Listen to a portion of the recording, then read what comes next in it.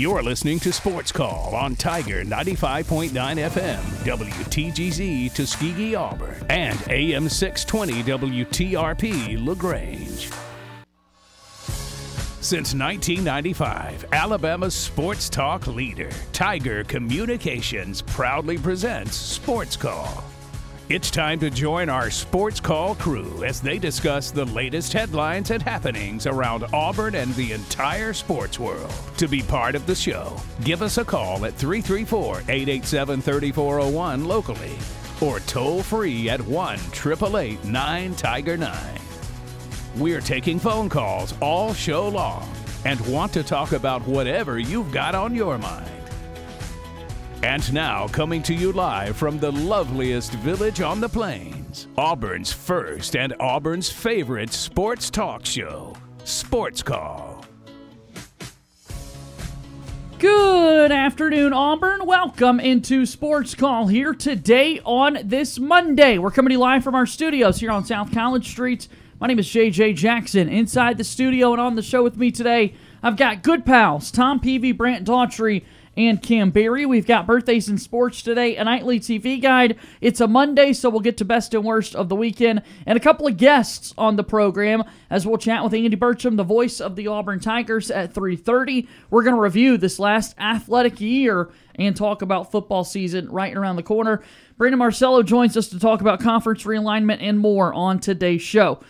Busy weekend in the sports world. Even though it is July, we've still got a lot to discuss, and we're going to do that throughout the next 3 hours here on Auburn's first and Auburn's favorite sports talk show. I was away this past Friday, but a terrific show with Cam and Brant and Ryan, and they did a lot of amazing conference realignment discussions, talked about the red-hot Atlanta Braves who continued their winning streak. They swept the Washington Nationals, and now tonight open up a humongous series with those division rival New York Mets from Truist Park in Atlanta. NBA Summer League is off and running. We had epic NASCAR races over the weekend. Golf is setting up for the Open Championship a little bit later this week. So several things that we're going to get into all throughout today's edition of Auburn's first and Auburn's favorite sports talk show. Gentlemen, how are we? Happy Monday to you guys. Well, I'm glad to be back. And we didn't have a show last Monday, and then I was heading out of town Wednesday, so I've been down at the beach. I've been down in the Pensacola, Navarre area all weekend, enjoying a little time away. So that was fun. I'm jealous. Man, it was a good time. Until later on, and when we get into best and the worst of the weekend, we can discuss some of that. But a great time down there. It caused me not to be able to really keep track with a lot of sports because I was just busy fishing and sightseeing and doing all that kind of beach stuff. Vacationing, yeah. I still got to keep up with some stuff. I'm really excited about what the Braves are doing right now. Yeah. And now you've added Robinson Cano to it. Yes. Yeah, I mean, he's not the Robinson Cano of old, but I mean, he's still a very viable player. He's going to be starting at second base tonight. An extremely serviceable replacement. Right. You get him from the Padres for cash consideration. So I mean, you don't even have to make a trade for him, and you get a veteran, a very proven veteran in Robinson Cano. And like I said, he's going to be starting at second today. And, the Braves just keep winning. They just keep finding ways to win. They're getting the blowouts. They're winning the close ones. And now you get the Mets coming in, and it's 1.5 games? 1.5 behind. 1.5 behind. If Braves can take care of business in this series, the Braves will be leading that division now. Just about a month or so ago, you never would have thought you'd be in this position. Well, and not this quick. Not this quick. Right. Because we were thinking about what happened last year. The Braves really struggled up until about the All-Star break. Make a post-All-Star push. Made that post-All-Star push. Made some really amazing things at the trade deadline to bring in guys like Jorge Soler and Jock Peterson, and that really vaulted them to where they needed to go.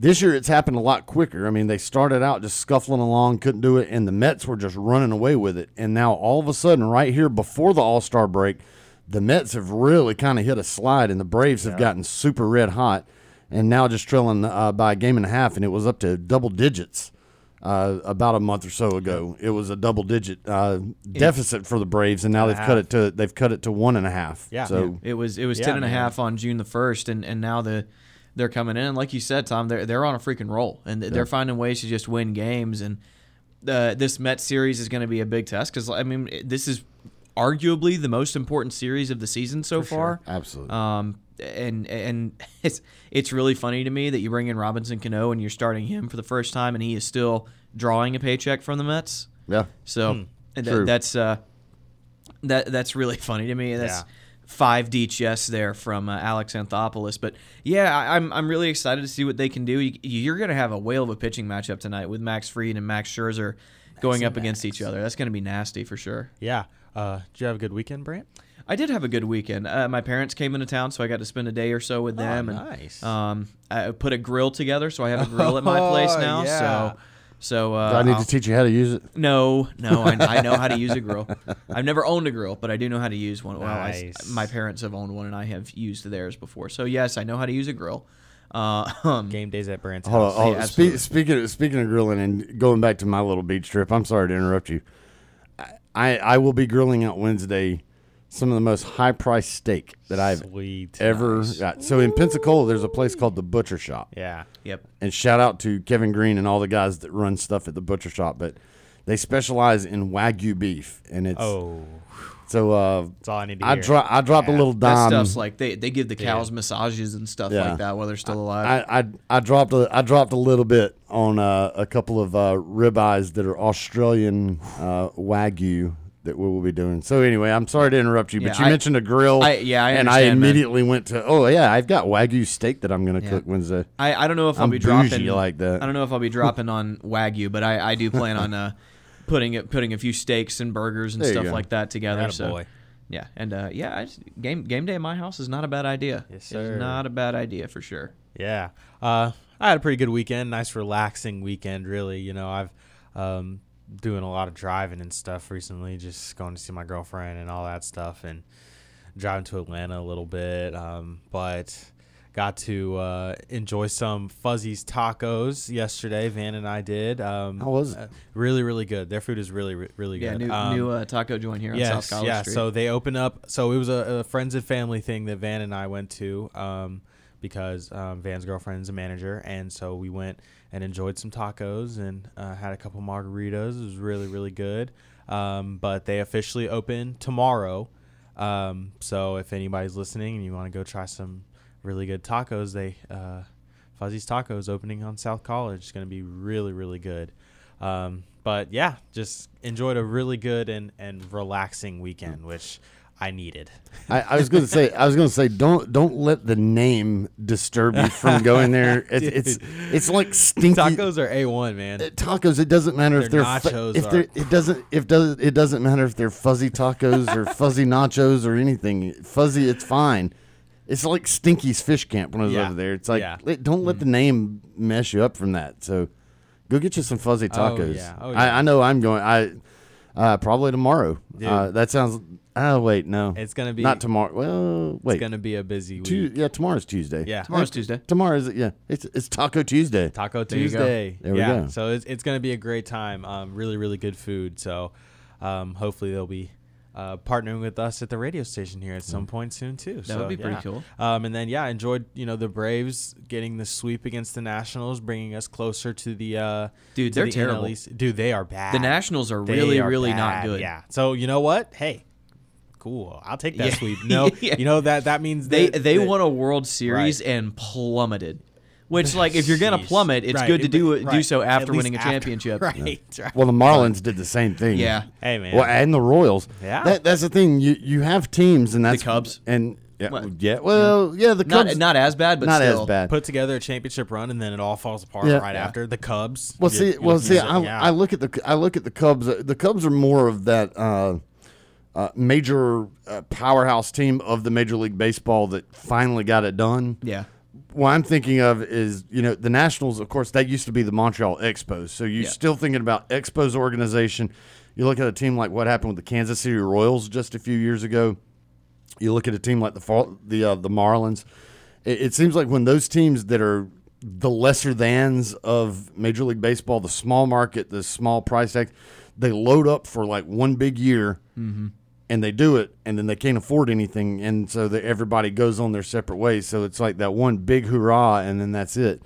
And I think that's what happened with the Nationals. They built that thing up to get that World Series, but then they couldn't afford to keep everybody because they are still, quote-unquote, the Montreal Expos, even though they're in Washington, D.C. Couldn't afford to keep everybody, so they go their separate ways. Same thing happened with the Marlins when they won a World Series. Same thing happened with the Kansas City Royals a few years ago when they won.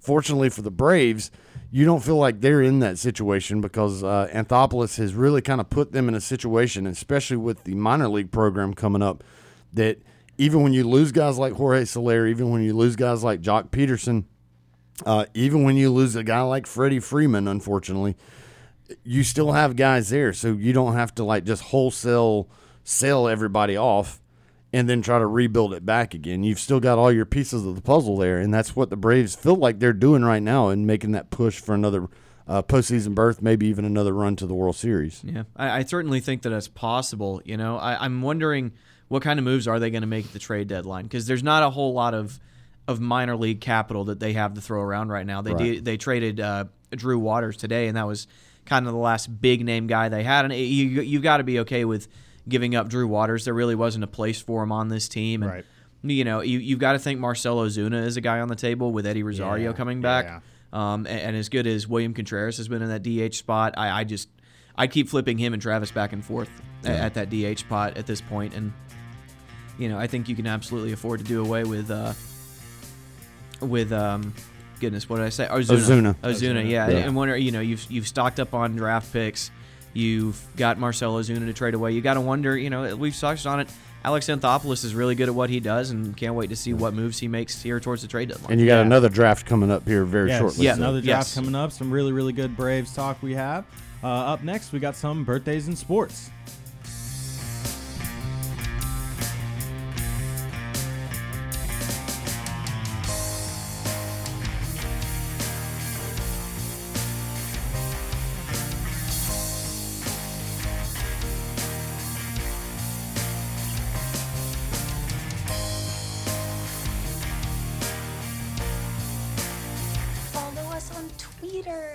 Follow our Sports Call host, JJ Jackson, on Twitter by searching @JJ_Jackson_. And follow the show on Twitter by searching @SportsCallAU. Hashtag, is that 2 words? We're done paying the bills. Now back to Sports Call on Tiger 95.9.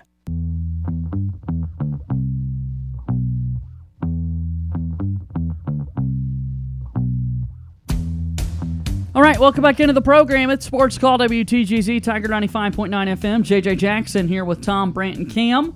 Again, on this Monday, got a lot to do on the show. Coming up at 15 minutes, Andy Burcham is the voice of the Auburn Tigers. How does he think the athletic year went for the Tigers in 2021-2022?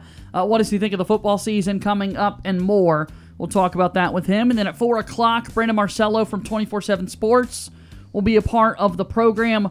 We'll talk all things college football. A lot of realignment talk. 1 week away from SEC Media Days. What are the storylines going into the event next week?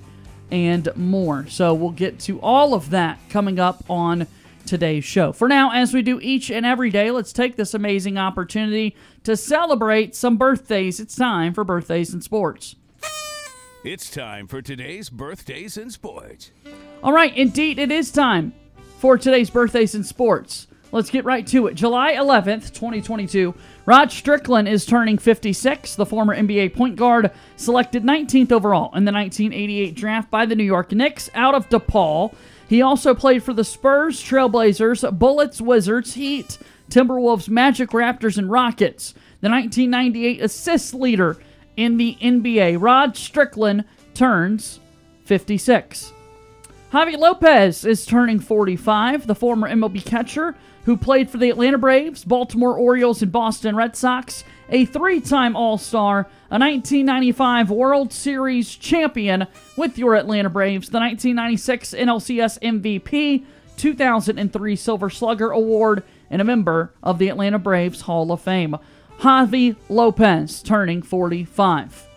All-time legend for the Braves. He was pretty good back in his day. Big fan of his. Big fan of his in that number 8 jersey behind the dish. Andre Johnson is 41, the former NFL wide receiver. selected 3rd overall in the 2003 NFL Draft by the Houston Texans out of Miami. 2-time first-team All-Pro, 7-time Pro Bowler. He also played for the Texans, Colts, and Titans, a 2001 BCS national champion with the Miami Hurricanes. Andre Johnson is turning 41. I remember him as a Houston Texan being just a monster, just impossible to cover. And he also has the greatest beatdown in the history of the NFL. That's exactly what I was about to say. Him and Cortland Finnegan. Yep. Pretty baller stuff. Yeah. Which is weird because Johnson was like a pretty quiet dude. Yes. Like he didn't talk a lot of trash. He didn't get into any of that. But he went off on Finnegan. Oh my gosh. And how quiet he was in the era that he played. A lot of people often overlooked Andre Johnson. One, because what the heck are the Texans doing most times? Yep. Most of the time. And then 2, he's so quiet, so you often overlook him. But, man, he was quite a special very, talent. very A good. 7-time Pro Bowler. Andre Johnson, 41 years old. Patrick Peterson is 32. He's a current quarterback for the Minnesota Vikings, selected 5th overall in the 2011 NFL Draft by the Arizona Cardinals out of LSU. 3-time first-team All-Pro, 8-time Pro Bowler. He was great in college as well for LSU. Pat Pete is 32. Baller. Another baller. Was he the first of that long string of LSU defensive backs? Yeah, I think Kind so. of. Is that- I think he kind of pioneered that. When almost. Was he the one that Cam drug into the end zone? It on is. the think so, run? yeah. Yes, he was. Yeah. Yes, he was. 2-time Just had to first-team mention All-American. Yeah. First I team couldn't remember if that was him or- All-SEC. He was an All-SEC corner when Cam Newton did that to him. It absolutely was Patrick Peterson. Wasn't absolutely. Eric Berry at Tennessee at that time Eric too? Berry Yes. was at Tennessee. Yeah, Yeah, that's what a group. no man. doubt. Right. No doubt. A lot of really skilled defensive backs. That's July 11th. Birthdays in sports. Rod Strickland, Javi Lopez, Andre Johnson, Patrick Peterson, all celebrating their birthday today. If it is your birthday, happy birthday to you. Nothing better than having folks wish you a happy birthday on the day that celebrates you. Without further ado, we get set to welcome in Andy Burcham, the voice of the Auburn Tigers, on our radio show here in just a few moments. But we're going to take this chance for the next 6 or 7 minutes to take a phone call. 334-887-3401. As all of our sports call callers and guests join us on the Auburn Bank phone line. Auburn Bank has been your hometown bank for over 110 years. Visit them online at auburnbank.com for more information. Your partner, your neighbor, your friend. Member FDIC, equal housing lender. Again, 334-887-3401. Locally, we go to the Auburn Bank phone lines right now. And joining us is our good pal, Ward Dam Steve. retired War Dam Steve, now joins us on today's program. Hi, Steve. Good afternoon, everybody. Hello. Hey. Howdy. Okay. Hey, that was a great conversation that was held after my fantastic call in Friday, about the new realignments and the 2 power conferences, which are ESPN and Fox. Ha ha, as my son would like to say. But I know Ryan's not there, and he made some really excellent points. In fact, I would suggest to Ryan, I'll talk to him maybe if he'll be on tomorrow, that he might want to do an op-ed to local OA News or maybe SI, because he made up some good points. Well, on that point, guys, there's some excellent articles here that address this issue. One of them is on a paywall that I'm not paying for, but maybe you guys maybe have access to it. It's from the Washington Post by a columnist by the name of Sally Jenkins. Do you know of her? I do not. Okay. The title of this college football column is called College Football Was Betrayed. Let me refresh it. College football was betrayed by the adults who were supposed to protect it. It was published on July the 8th. So if anybody has a paywall to get to the article, I'd love to hear what she has to say about that. Sure. But moving on, guys, one of the factors or major players that has led to this, to me, fiasco now of these super conferences being and probably eventually the done deal, is that it could have been stopped early on during last, was it December, I think, when the championship committee met to discuss the expansion of the playoffs from 4 to 8 to 12. Was that when it was done, guys? Sometime last year around that time, yeah. Okay, I recall, but you tell me if you recall it differently, guys, that there was opposition, unfortunately, to expanding the playoffs by two of the damn conferences who now are maybe it's going to backfire on them. One was the ACC, and I think the Pac-12 was the other one. Was I wrong on that? Did I recall that correctly? I remember the conference being in strongest opposition was the SEC because they were already getting multiple teams in some years, so they didn't want to give anyone else a chance. But I would think that the Pac-12 and the ACC would want it to expand. ACC maybe not, but I would think the Pac-12 would want it because they're not going to get anybody in the top 4 right now. Because I remember reading that Saban and I don't know if Harsin was wrong, that he was in favor, supportive of expanding to more teams. Was that wrong on that? Right. Well, I can't remember. I honestly don't remember what conferences were and were not. That's just where my head is. I just feel like everybody switched sides. I mean, as we kind of floated out there the idea of expansion and everything, I think sometimes you're for it, sometimes you're against it. Same with college football playoffs. Yeah, keep it 4, keep it 8, whatever. I think everybody, nobody seems to ever be on the same page at the same time. Well, we're not going back to the way it used to be. I think that's damaging and unfortunate, in my perspective, to the rivalry and tradition of college football. But here's another one that's written by Andy Staples. I know you guys know him. Yes, absolutely, with the Athletic, yeah. Right, he's pretty credible columnist. Very much so. It's in the Athletic, and it came out, I guess, over the weekend. I just pulled it up. It's called The Realignment Battle for number 1 and for number 3 comes down to what? TV eyeballs. And he has some, it's really, I would recommend to anybody, I don't care who you're a fan of or not, to read this article. It came out July the 8th, and he did some apparently extensive statistics on trying to figure out, why and how these alignments happening and who's included and who's being excluded. He talks about UCLA, USC, and the markets, and the footprint of all these different teams and who the conference may or may not want. Well, he said last year, we examined the 4 million club. You know who that is? Who's that? Those are the games that he says truly move the needle for television programmers. At this point, he says, the Big Ten and SEC has scooped up most of them. So he wanted to evaluate the following teams: Oregon, Washington, Clemson, and Florida State. And he does it. And how does he do it? Well, apparently he uses data that comes from Sports Media Watch, where he says John Lewis faithfully compiles ratings every week of the season. So he goes into detail. No, I don't have time for this, but when you read this article, it's extremely educational as to how, like ESPN and Fox and the conferences are going to be picking who do they want to include and exclude in the future to join these realignments. So he was looking at teams that cracked 1 million in terms of TV viewers. And that's going to be important to get the good teams on television, sure. Surprisingly, in the ACC, it's not surprisingly Clemson, but the other ACC team, there's only 2 of them who match that criteria. It's Florida State, guys. Yeah, I mean, I have won a national championship in football within the last decade. Florida State's got a good program typically, and gone through a couple of coaching changes.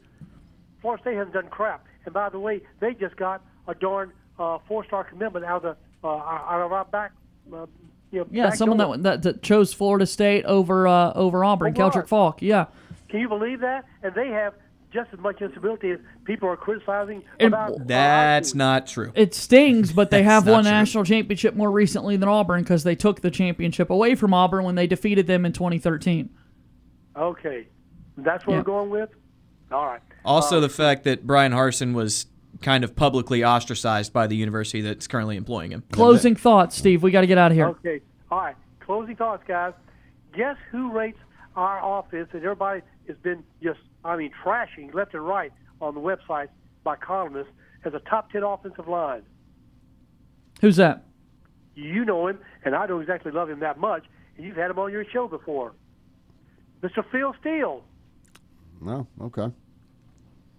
Not a big fan of the Auburn offensive line? No, he's ranked us as a top 10 offensive line, guys. Oh, he is a big fan. Okay. Yes, but, he's usually not that, glowing. A lot of experience back on that offensive line. All right, Steve. I bring that up because most people have been trashing our offensive line, have they not? Typically, they have been, yes. They've definitely got to improve, but they're very experienced. So if we're in the top 10, guys, come on, how do we barely maybe eke out a 6 or 7 win schedule. Yeah, I mean, you got to have more than an offensive line. That offensive line has to produce. You got to have a quarterback making good decisions. We'll see if all that takes place. Steve, good to hear from you. We'll talk tomorrow, okay? Thank you guys for letting me take a few times out of your day. And with that, I know my time is up. Thank you always for your time. I look forward to hearing Mr. Andy Burcham. By the way, if you please would ask him what are his thoughts and concerns or not about our lack of commitment so far. I think it's only 4 that we have, right? Perfect. Good to hear from you, Steve. We'll talk tomorrow. All right, thank you guys. All right, that's retired War Dam Steve joining us there on the Auburn Bank phone line. Let's take a quick break. Andy Burcham joins us after this on Sports Call.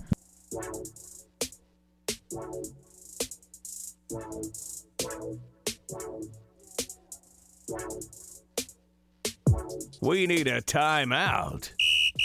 Sports Call will be back after this quick break. I'm Jeff Whitaker Jr., former Auburn Tigers defensive tackle and national champion, and you are listening to Sports Call on Tiger 95.9.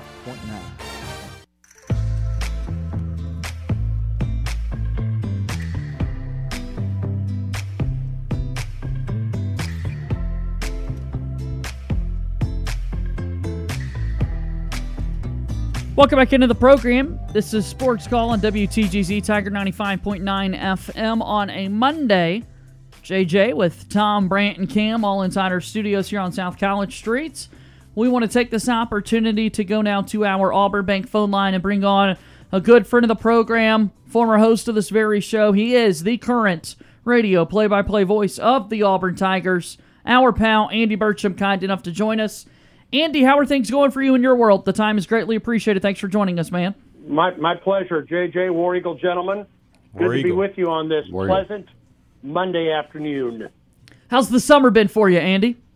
It's been busy. When you make a trip that goes deep into the postseason in baseball, and believe me, I'm not complaining. Yeah. You tend to lose a little bit of June, and I just as soon have been there for one more week, and to see how that Auburn baseball team did. But looking forward to a little time on the road coming up here, some travel time with the family, and then before we know it, media days next week, and the start of practice in August, and gearing up for the 2022 season.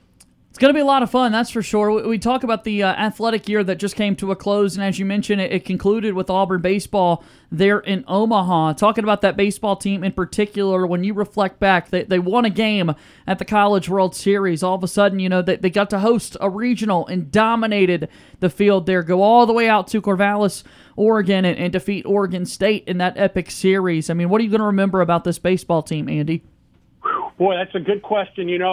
I will remember 2 back-to-back series on the road in the regular season and winning those series at Texas A&M and at LSU. And that's, I think, when we got a glimpse of just how good this team could be, because A&M ended up in Omaha and LSU came, within a game of winning that regional down at Southern Miss. But I will never forget hosting that regional at Auburn and just the incredible atmosphere at Plainsman Park for the 3.5 days of that regional, and certainly Auburn's play and its offensive explosion. And then one weekend later, going to Oregon State and all the things that worked against Auburn, most of which was Oregon State itself, and it had never lost a super regional or a regional championship at home. And the team staying an hour and 15 minutes away from Corvallis, and all the things that worked against Auburn, and yet Auburn was the team that came out of the number 3 seed, national seed, and advanced to Omaha. And then I'll remember that win against Stanford. I was there in '97 when Auburn lost those 2 games to Stanford. In that '97 World Series, Auburn had been 0-4 against Stanford at the College World Series before that, but on a blistering hot day in Omaha, Nebraska, it was Auburn that came out victorious. The 2 games it lost to 2 really good teams, the eventual national champ in Ole Miss and a really good Arkansas ball club. But those are a couple of the things that I will remember about this Auburn baseball team. Andy, talking about this baseball team, one guy in particular, Sonny DeShera, made a lot of noise, a lot of publicity with his play this year. It looks like obviously probably going to only have him for just this year. Where does he rank in kind of the pantheon of Auburn players that have come through this program? Well, it's a 1-year deal for him. Yeah, he's gone. I think there's no question that he's gone in the draft coming up here in about a week or so. It's one of the greatest single seasons we've ever seen at Auburn, is from an offensive standpoint. When your name is mentioned with or surpassing Frank Thomas, right, you've done something in Auburn baseball, and that's what Sonny DiChiara did. He came within one home run of tying the Auburn single-season home run record set by Hunter Morris in 2010. He came within a few walks of tying or breaking Frank Thomas's record for walks in a season. He surpassed Frank Thomas's best season of on-base percentage. I mean, you're talking about the only Hall of Famer in SEC history and an SEC Player of the Year, one of only 3, which now includes Sonny DiChiara's name on that list. So it's one of the great offensive seasons we've ever seen at Auburn. And by the way, I thought he was underrated as a first baseman as well. I thought he was very solid as Auburn's first baseman and was really good at scooping it out of the dirt on especially throws from deep in the hole at short and at third base. I wish we'd been able to see Sonny D one more year. We all loved his walk-up music. Yeah. But I'm grateful that we were able to watch Sonny and have what was truly a season to remember for Auburn baseball.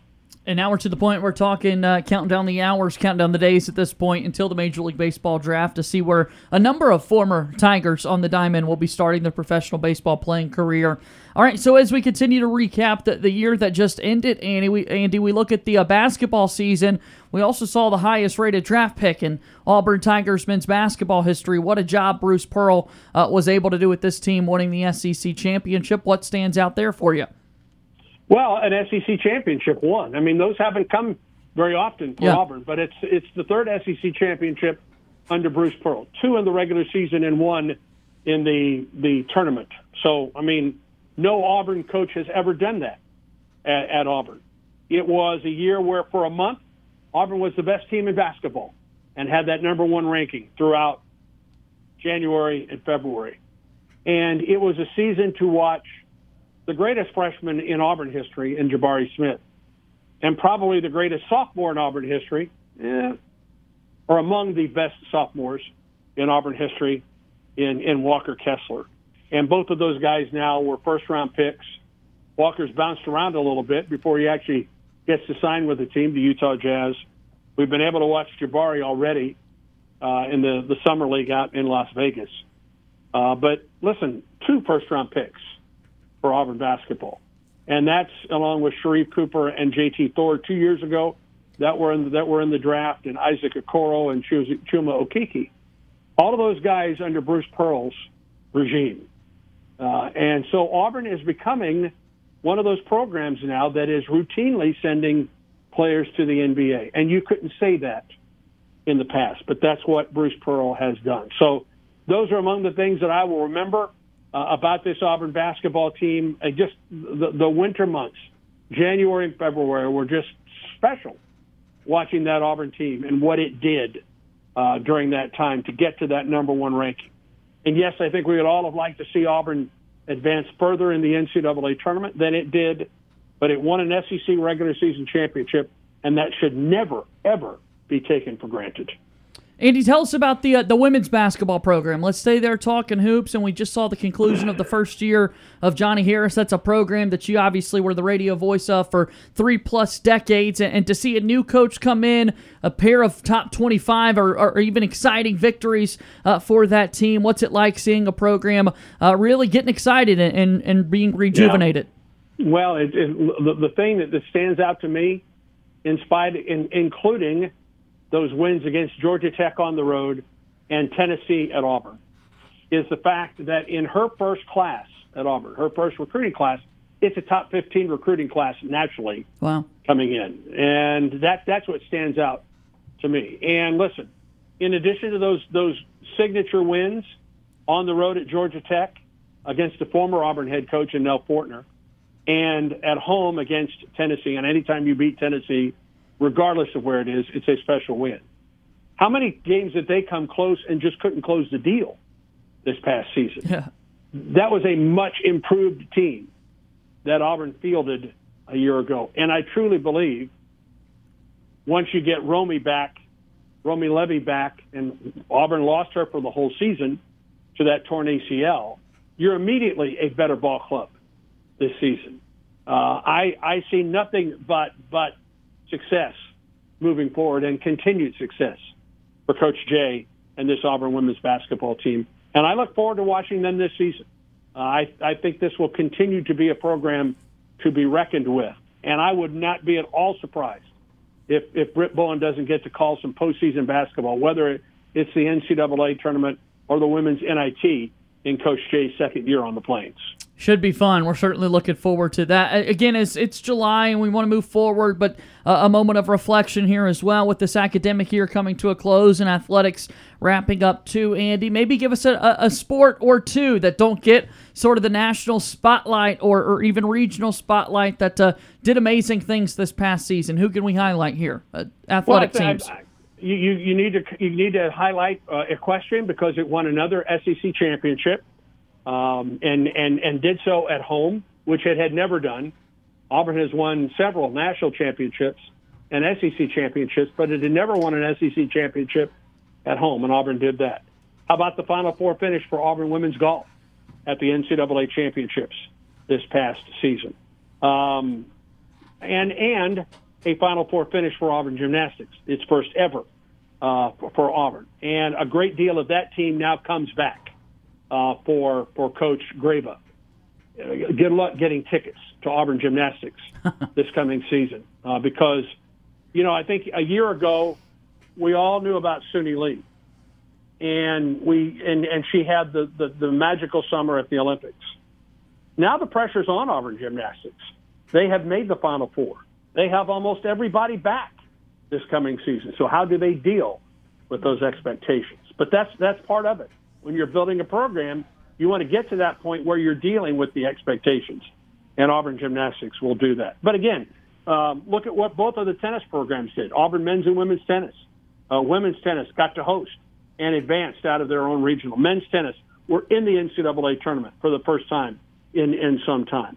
And I think this, in addition to Coach Jay, guys, watch out for Auburn swimming and diving. I think under Ryan Wakamurka, who was, of course, a national champion for Auburn under David Marsh in his time on the Plains, he continues to build this program back, hopefully, to where it was when he was a student athlete at Auburn. I know I'm leaving some folks out there, but those are a couple of the highlights, I believe. Andy, let's look ahead to the future a little bit. Football season coming up not too long from now. You look around the country, a lot of people are not too high on this Auburn football team, but you come into kind of to the practice field that you come into Auburn, and it seems like this team has a lot of confidence in itself. These guys all really believe in each other. What do you think is leading to that level of confidence for this football team? Well, let me say this. It doesn't matter what anyone else believes about this team. It's what does this team believe about itself, right? It doesn't matter. I mean, look, Auburn baseball was not given a chance to make the NCAA tournament, then wasn't even given a chance to host in the NCAA tournament. And when it did host in the NCAA tournament, it was told that it didn't deserve to host. And then, of course, it won that regional and went out to Oregon State where no one gave this team a chance, and it won. So did this team believe? It absolutely did. Does this Auburn football team believe? I believe it does. I certainly know the Auburn head coach in Brian Harsin does, and spending some time with him this spring at the various ambush events that he and Coach Pearl and Alan Green and President Roberts went to in the spring. It really doesn't matter what anyone else thinks. What does this team believe? And if you read the comments, especially for the guys that have come back, that had a chance to move on, whether it was the NFL or move on as a pilot for Delta, for example, these guys chose to come back and play for Brian Harsin. And I think that says a lot about Coach Harsin and his staff as well. Will that translate into wins this fall? We're going to find out. It is a brutal schedule, once again, for Auburn football. I just think those first 5 games for Auburn, Mercer, San Jose State, Penn State, Missouri, and LSU from September 3rd through October 1st. That's where Auburn has to make hay early on. It has to build momentum in those first 5 games to get ready for Georgia and Ole Miss in back-to-back weeks on the road, home against a very improved and confident Arkansas program, at a Mississippi State where you suffered your most heartbreaking loss, or to that team that you suffered its most heartbreaking loss a year ago. And then, oh, by the way, Texas A&M on the 12th of November, home against Western Kentucky, and then you finish the year on the road in the Iron Bowl. So those first 5 games are vital, I think, for Auburn as far as momentum and continuing to have confidence for this Auburn team before you get ready to go on the road and you've got 3 games in a 5-week span or 3 games in a 4-game span that all comes on the road between October 8th and November 5th.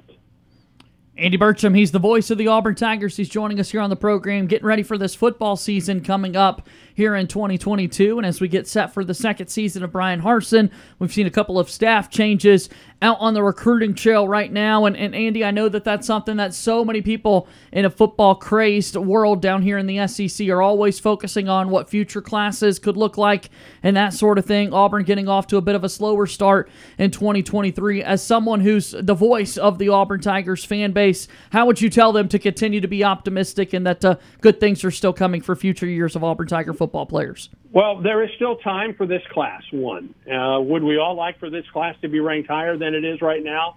Yes. Does this staff know that it needs to continue to build with a strong recruiting class? Yes, it does.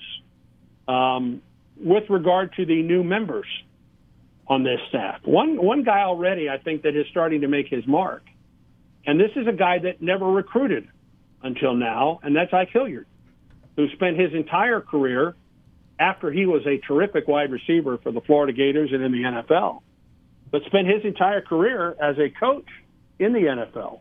And from all indications, he's already doing it, getting out there and getting after it on the recruiting trail right now. So I think that's very good news for Auburn at this point. We'll just have to wait and see how this class comes together. And I don't want to minimize a strong recruiting class because you have to have it in this league. In this league, more than any league in the country, you have to have a strong recruiting class. But that's a part of your program. How do you develop those players? How do you take, hopefully, those 4- and 5-star guys, or if not, 2- and 3-, 4-, 5-star guys, and how do you develop them over their careers at Auburn? That's one thing I think Brian Harsin has always done a very good job at as a head coach, whether it be Boise State or in his time here, his short time here at Auburn, and that is developing the talent that he has. Does that minimize the need for a strong recruiting class? No, it does not.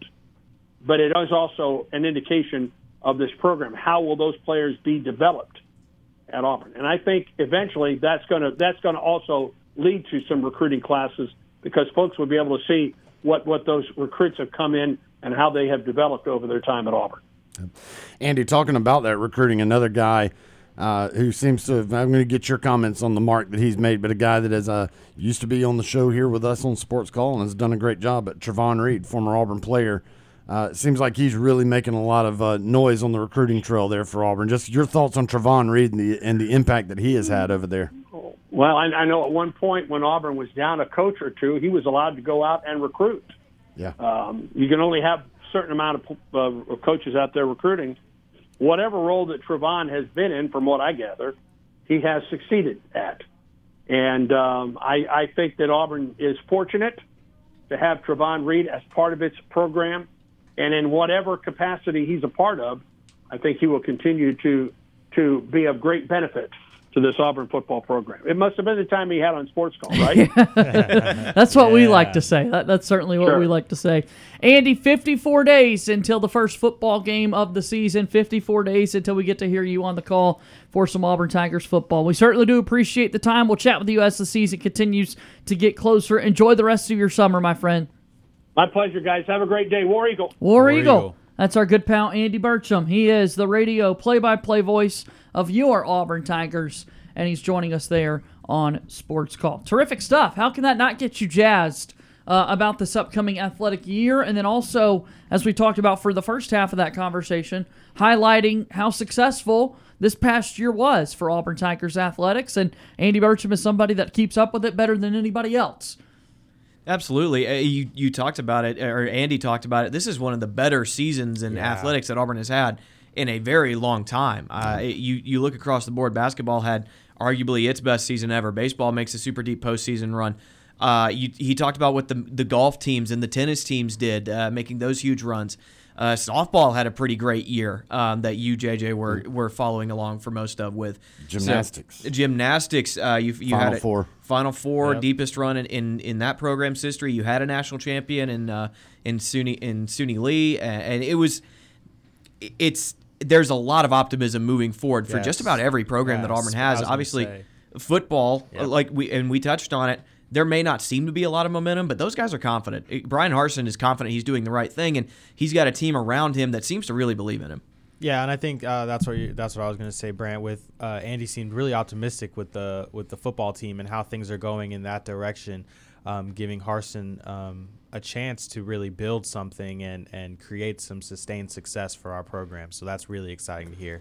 And that's where Auburn's going to have to succeed, because as much as us as Auburn fans, as much as we love seeing those smaller sports succeed and everything, the big thing is football. And so in the national scheme, in the national picture, the national the way people look at Auburn is going to be football. Yeah. And so that has to be successful. Whatever went wrong last year and whatever issues may be going on now, they've got to get those fixed, because, that is your big moneymaker. I mean, that's why there's a nearly 100,000 person seat stadium over there. That's why they're on TV every week. Football is the one that has got to go. I mean, I not go, but I mean, it's got to get going. Love all the other sports, but you got to, at Auburn, you have to succeed in football. No doubt about that. Speaking of Auburn athletics, on our website right now, thetiger.fm, our pal, the great Ryan Lavoie, wrote many, many, many words on the Auburn Athletics year in review. Again, you can read Ryan's thoughts and words. Great stuff on our website, thetiger.fm. Alongside Tom Peavy, Brant Daughtry, and Cam Berry, my name is JJ Jackson. When we come back to open up the next hour, Brandon Marcello from 24/7 Sports joins the program. That's coming up next right here on Sports Call.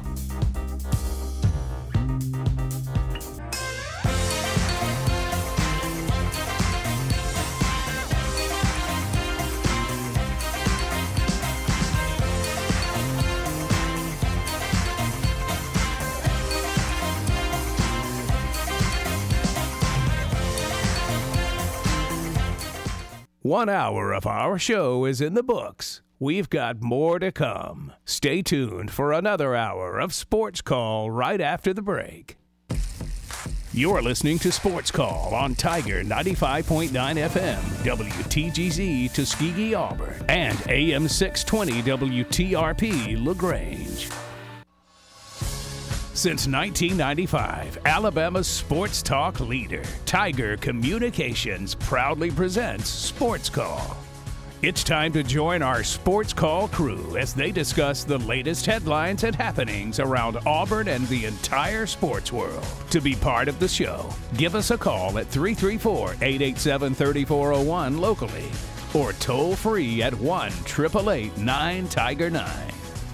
We're taking phone calls all show long and want to talk about whatever you've got on your mind. And now, coming to you live from the loveliest village on the plains, Auburn's first and Auburn's favorite sports talk show, Sports Call.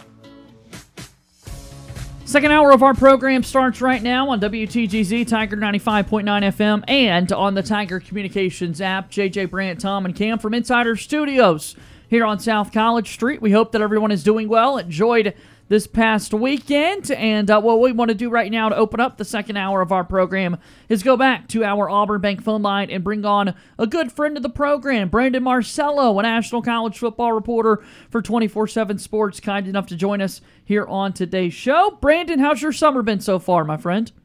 It's been great. How about you? I can't complain. It feels like every day I'm having to look and kind of keep up with all the college football news. Conference realignment is such a big topic of conversation right now that we'll get into for sure. But how you been able to keep up with all of it, Brandon? Well, you just wake up every morning and wonder what's going to happen next. It's just that's college sports. It's college football for you. There's absolutely no off season, and just the way it goes. So you take a look at, obviously, last year, SEC Media Days, the time frame. That's when we saw the big moves for Oklahoma and Texas going to the SEC. Now we're seeing USC and UCLA making moves to go join the Big Ten Conference. How did this all come to be, Brandon? Well, money drives everything. Television drives everything. And we're at a point now where everybody's trying to position themselves for what the sports are going to look like in 10 to 15 years and what's on the docket financially for them. I think a lot of administrators, a lot of conference folks are thinking well ahead about, is there a potential there where we're going to have to pay players ourselves? How much money are we going to have to be spending? And how can we get as much money as we can right now to these TV rights deals? And for that matter, that filters down, of course, to the individual schools. And you look at UCLA, for example, they've been losing money, believe it or not. And so a jump to the Big Ten not only helps with that, it substantially helps with that. So you're looking at yourself as a school and how do you better market yourself as a program in a strong conference. And if you're already in a strong conference, you look inward.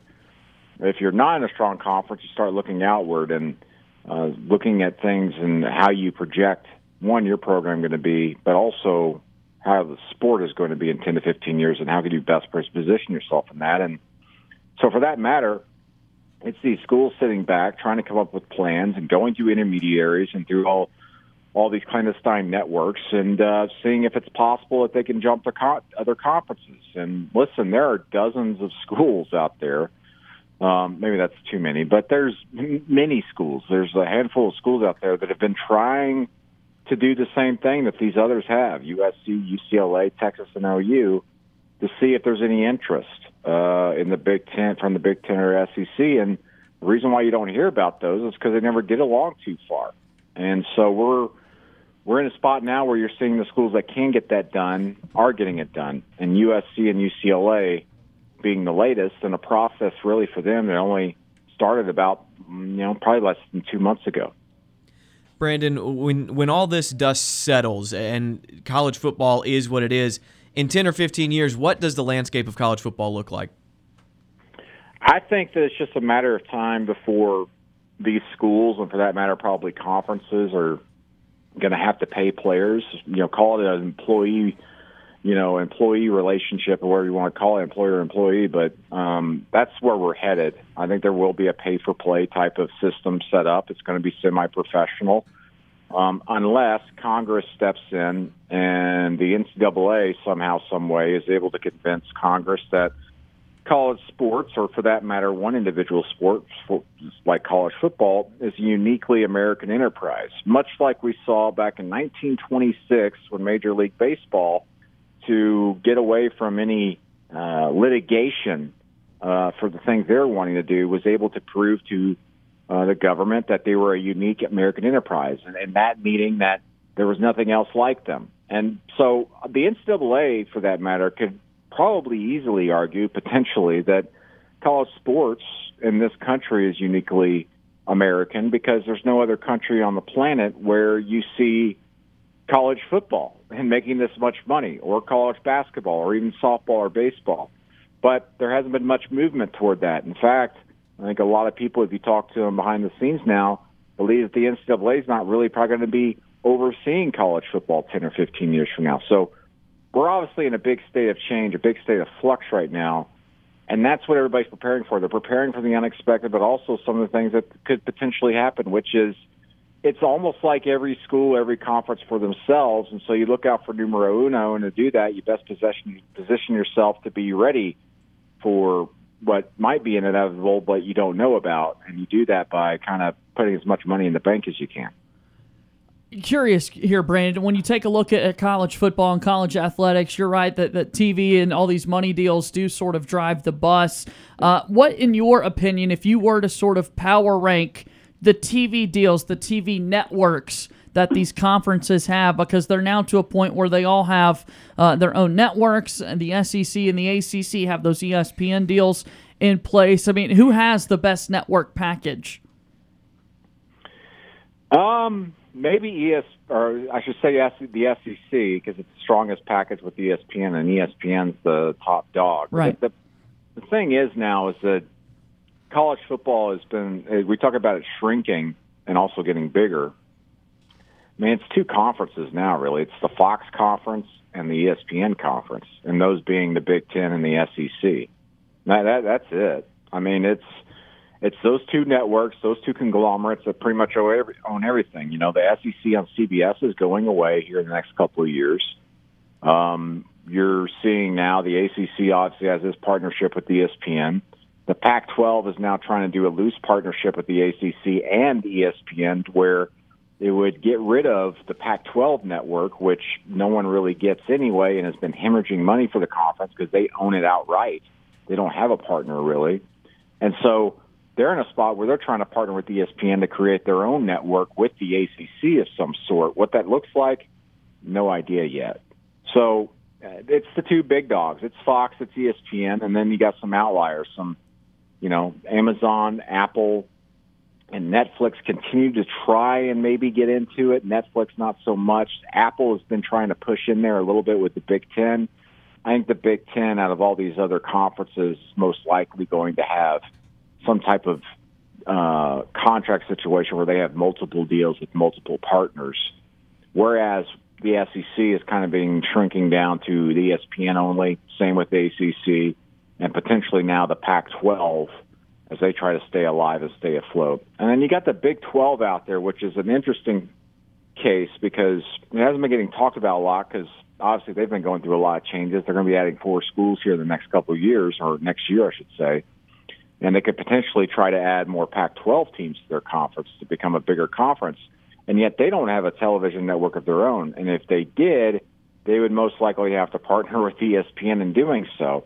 So in the end, when we talk about all this and conference realignment, it's all tied together because in the end, these TV networks are what's steering this, not anybody else. They're the ones who need to be clued in on things for things to start happening. And that's why a lot of this news, I mean, none of it really leaks until it's about to happen. I mean, the USC-UCLA stuff did not leak until about 9 hours before it became official.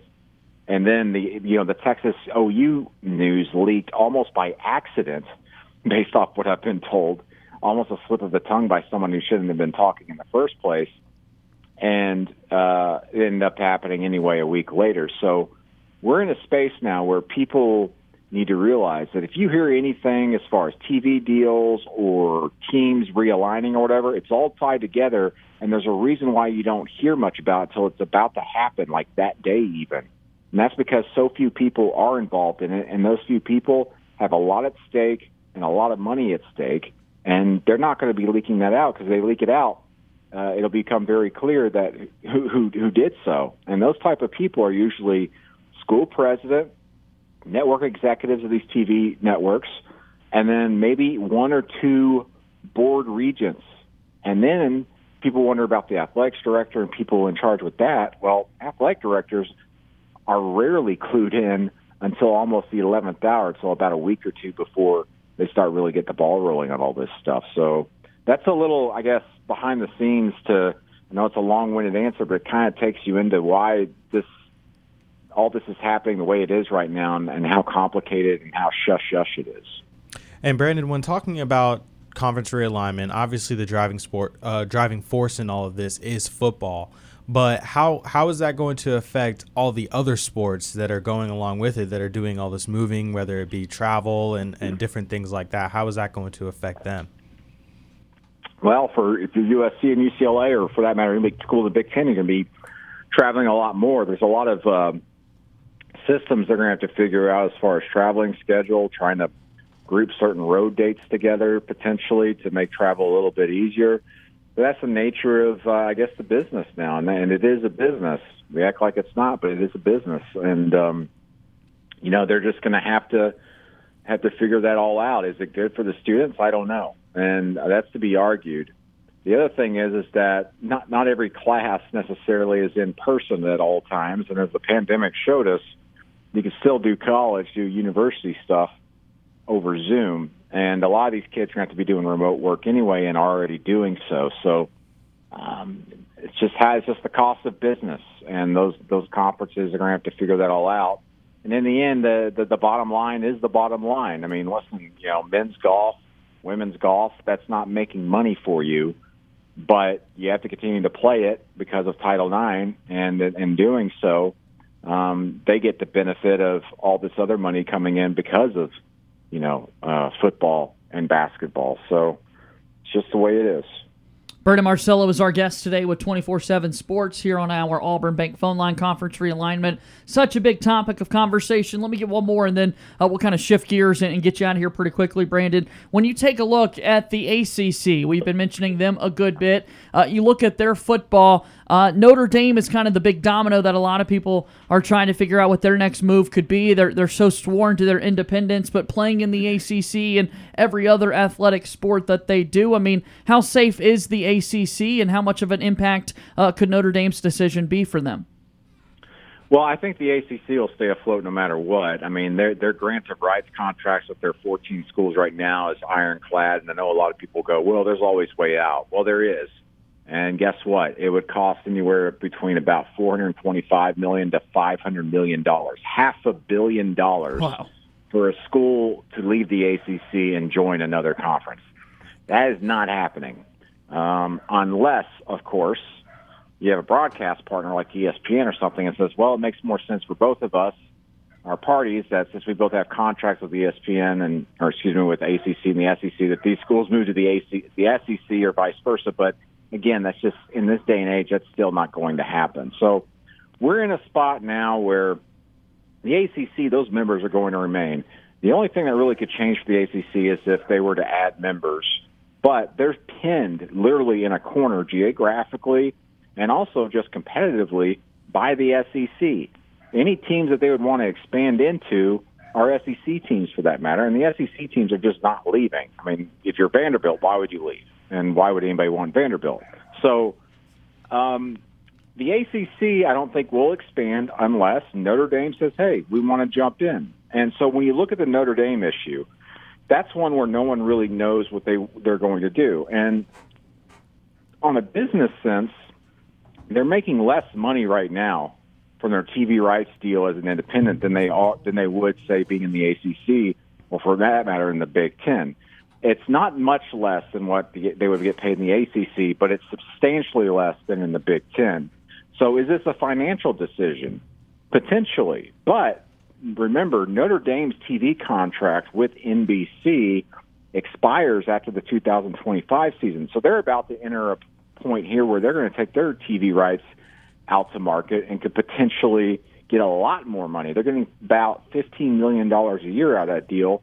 There's no reason to believe that they can't double that, if not triple it, at least going forward. And then also, if the Notre Dame were to want to join a conference, contractually they are obligated to have their football program join the ACC. If not, they can pay a buyout. That buyout, by the way, for them is somewhere, I can't remember, somewhere between $100 million and $150 million.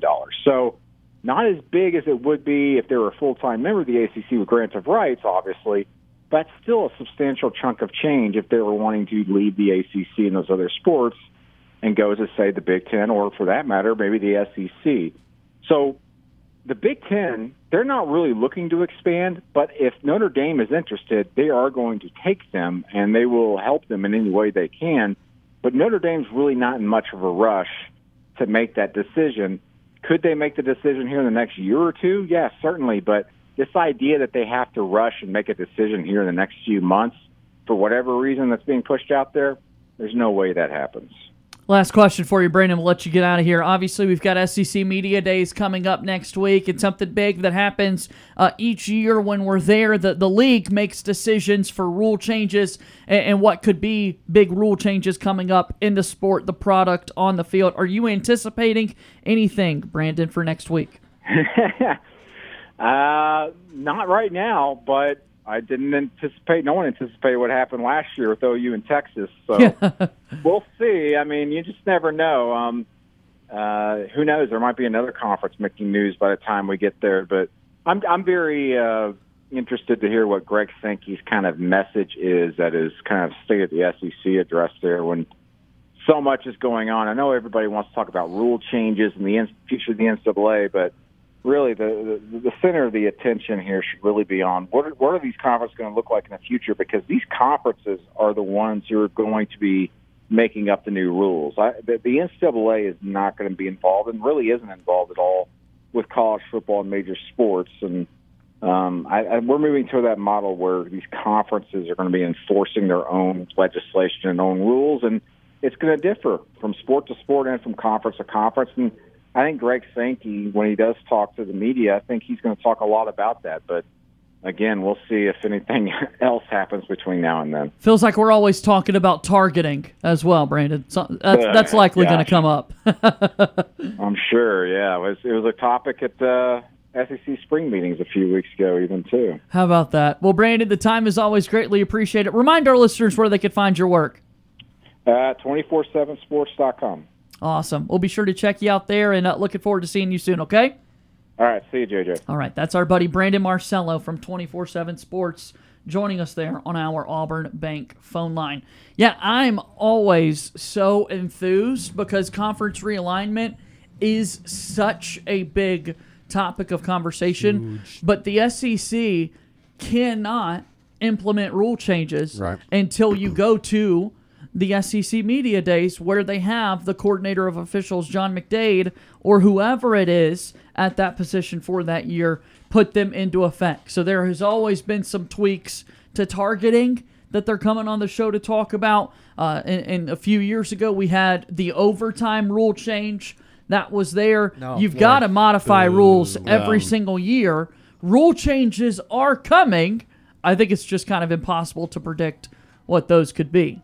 That's kind of what Brandon said, too. They need to modify something with the targeting rule to where you're not kicked out of the entire game. It's a silly rule that they have as far as that goes. To have levels of targeting. I mean, the 15-yard penalty, but kicking a kid out of the game, he's making a football play. He's not trying to target him. He's just making a tackle and things go bad, and now he's kicked out of the game. That's just bad. Yeah. Let's go ahead and we'll take our next commercial break here on the show. Sports Call continues in a moment.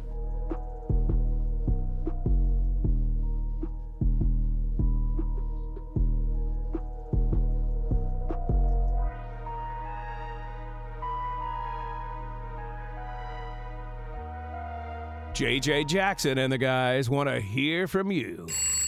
Give them a call to join Sports Call at 334-887-3401. Let's get back to Sports Call on Tiger 95.9. Feel free to give us a call at 334-887-3401 or toll free at 1-888-9-TIGER-9.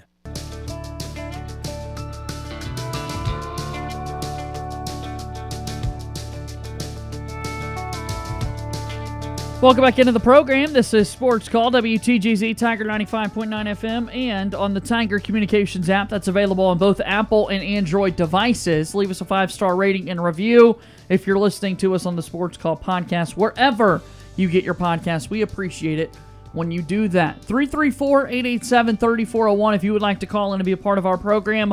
Already had a conversation with Andy Burcham, the voice of the Auburn Tigers, and moments ago, Brandon Marcello from 24/7 Sports, bringing us the latest on conference realignment, and we're setting up a conversation about potential rule changes that we could possibly learn of in the next week or so in regards to SEC football. Let's go to our phone lines. Joining us on the program now is Luke from Alex City. Our pal Luke has called into the show. Hi, Luke. Hey, guys. How's it going? Very well. How are you? Good. Earlier when you guys were talking about expansion and which conference was for it and which conference was against it.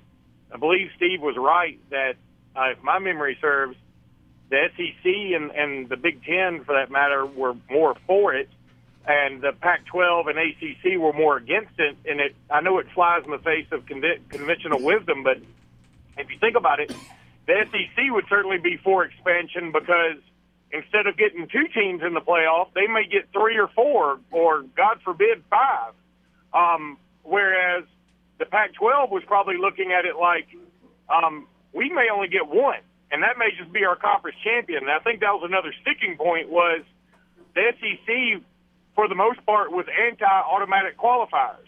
Because if you had done it that way, they probably would have come up with 6 automatic qualifiers, maybe even more than that. But I think the SEC would certainly be against that because for instance, if you have a Pac-12 winner that goes 8-4, which isn't crazy to say could happen, it takes the spot away from an SEC at large that would have much more richly deserved being in there.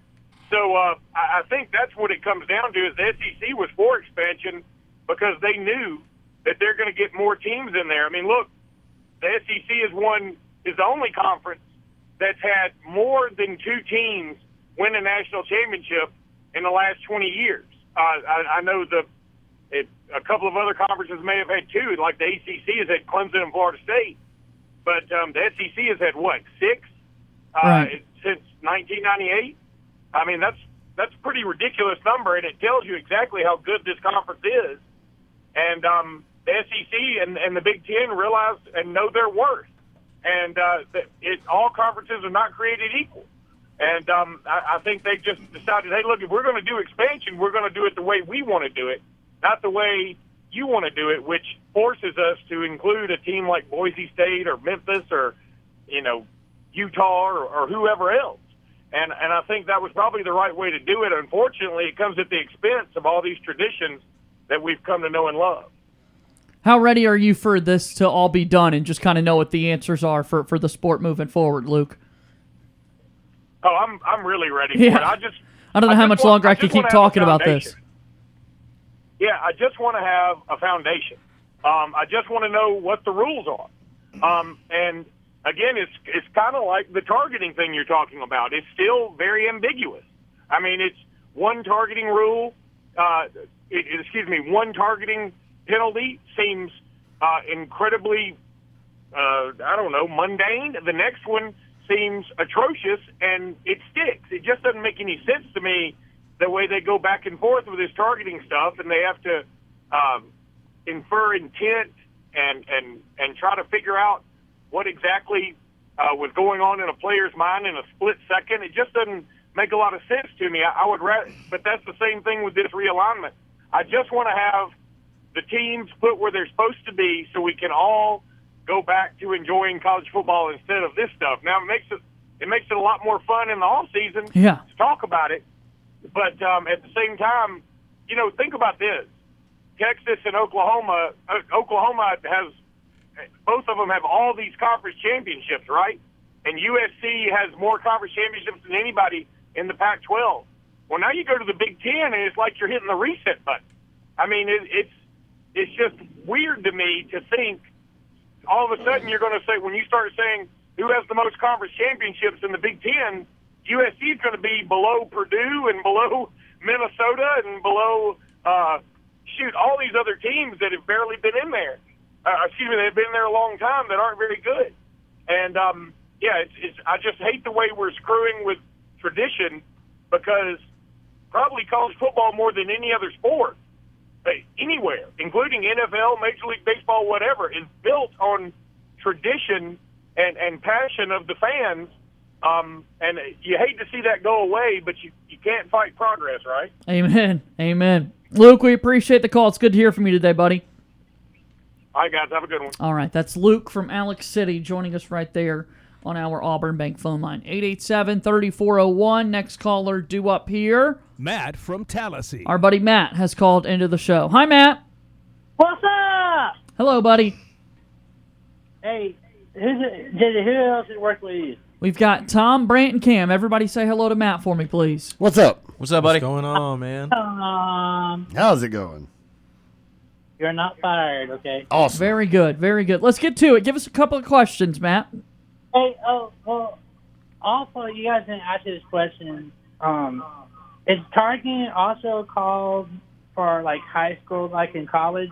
Are they doing, like, say in high school, you get the first targeting, that player is out, kind of like in college, right?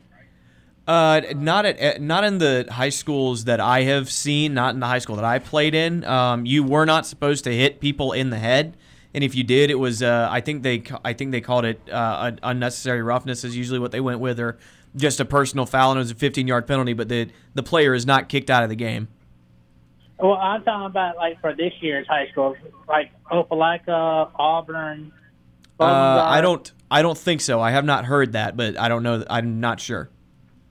Okay, and Cam, how did Devon Smith do in the G League in the summer league? Jabari? Yeah. He did pretty well in his first game. He had 10 points. Didn't get a lot of shots in that first game, but in the second game he put up about 16 shots, played really, really well defensively in both games. But it seems, they're letting him kind of find his groove, and he was like that at Auburn as well, where he wasn't exactly comfortable with those first couple games.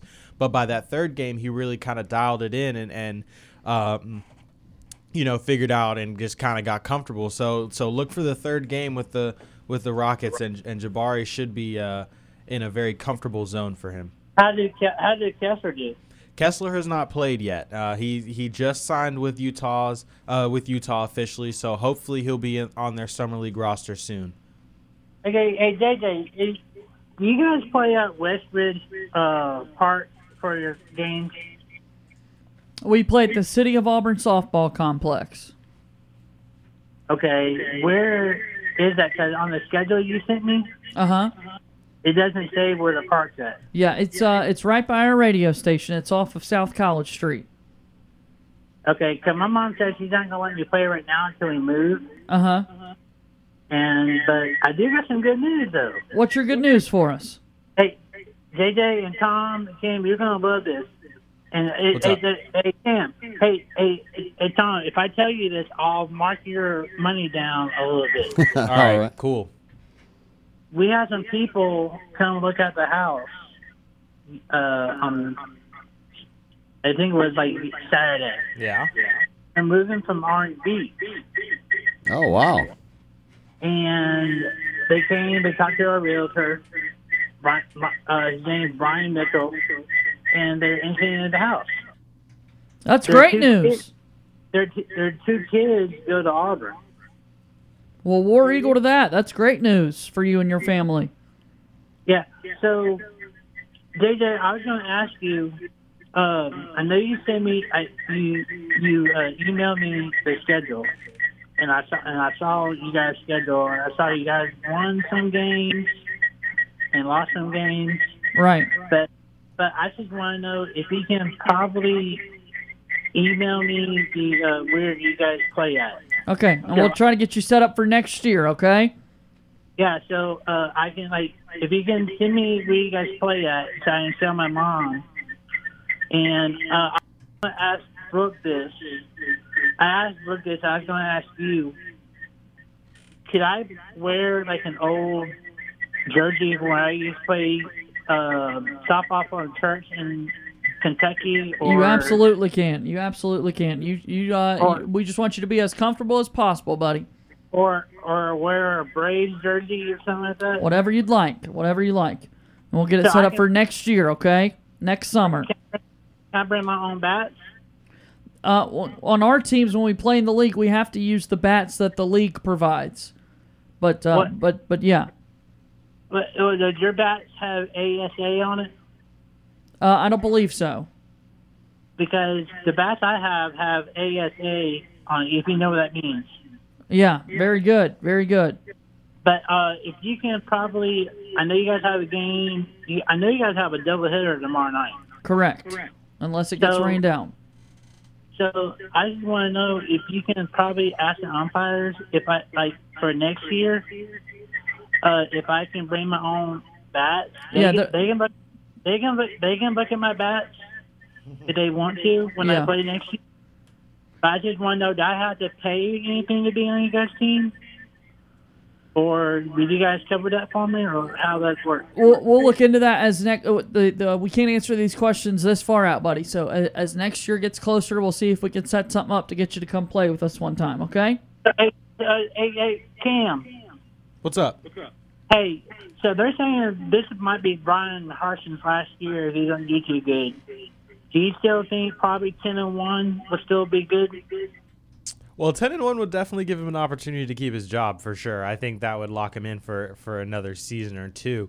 But yeah, I mean, this is a very big season for Brian Harsin, and I think he's got the staff to do what he needs to do. Brant and I kind of talked about this. You know, the magic number for wins is probably about 7 or 8. And, you know, it just depends on how competitive the team is in those games where we have losses. So it is a very big year for him. I feel like if we do have a losing season, though, then we won't see Brian Harsin as Auburn's head football coach anymore. As we said, 54 days away. 54 days away from the first Auburn football game of the season. Tom, do me a favor here. Let's lead us in the cheer. We'll start with a countdown. Countdown for us, Tom. Here we go. Time to do the cheer. 5, 4, 3, 2, 1. Whoa! Eagle! Hey!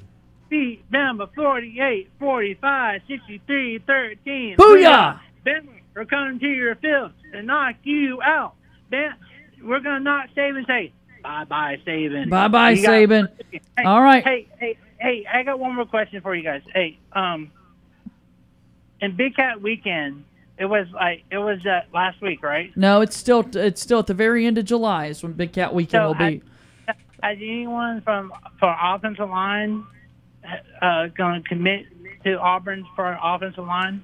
We'll know more as Big Cat Weekend nears, buddy. We got to let you go, okay? We'll talk to you later.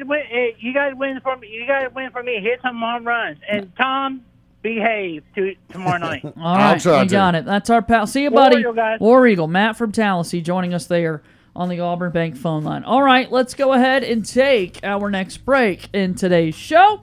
On the other side of this commercial break, we've got more Sports Call for you at WTGZ Tiger 95.9 FM.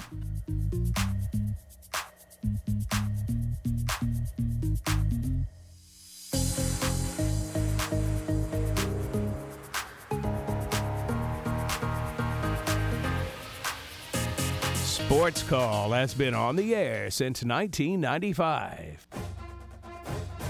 I'm Brian Harsin, head football coach of the Auburn Tigers, and you're listening to Sports Call on Tiger 95.9.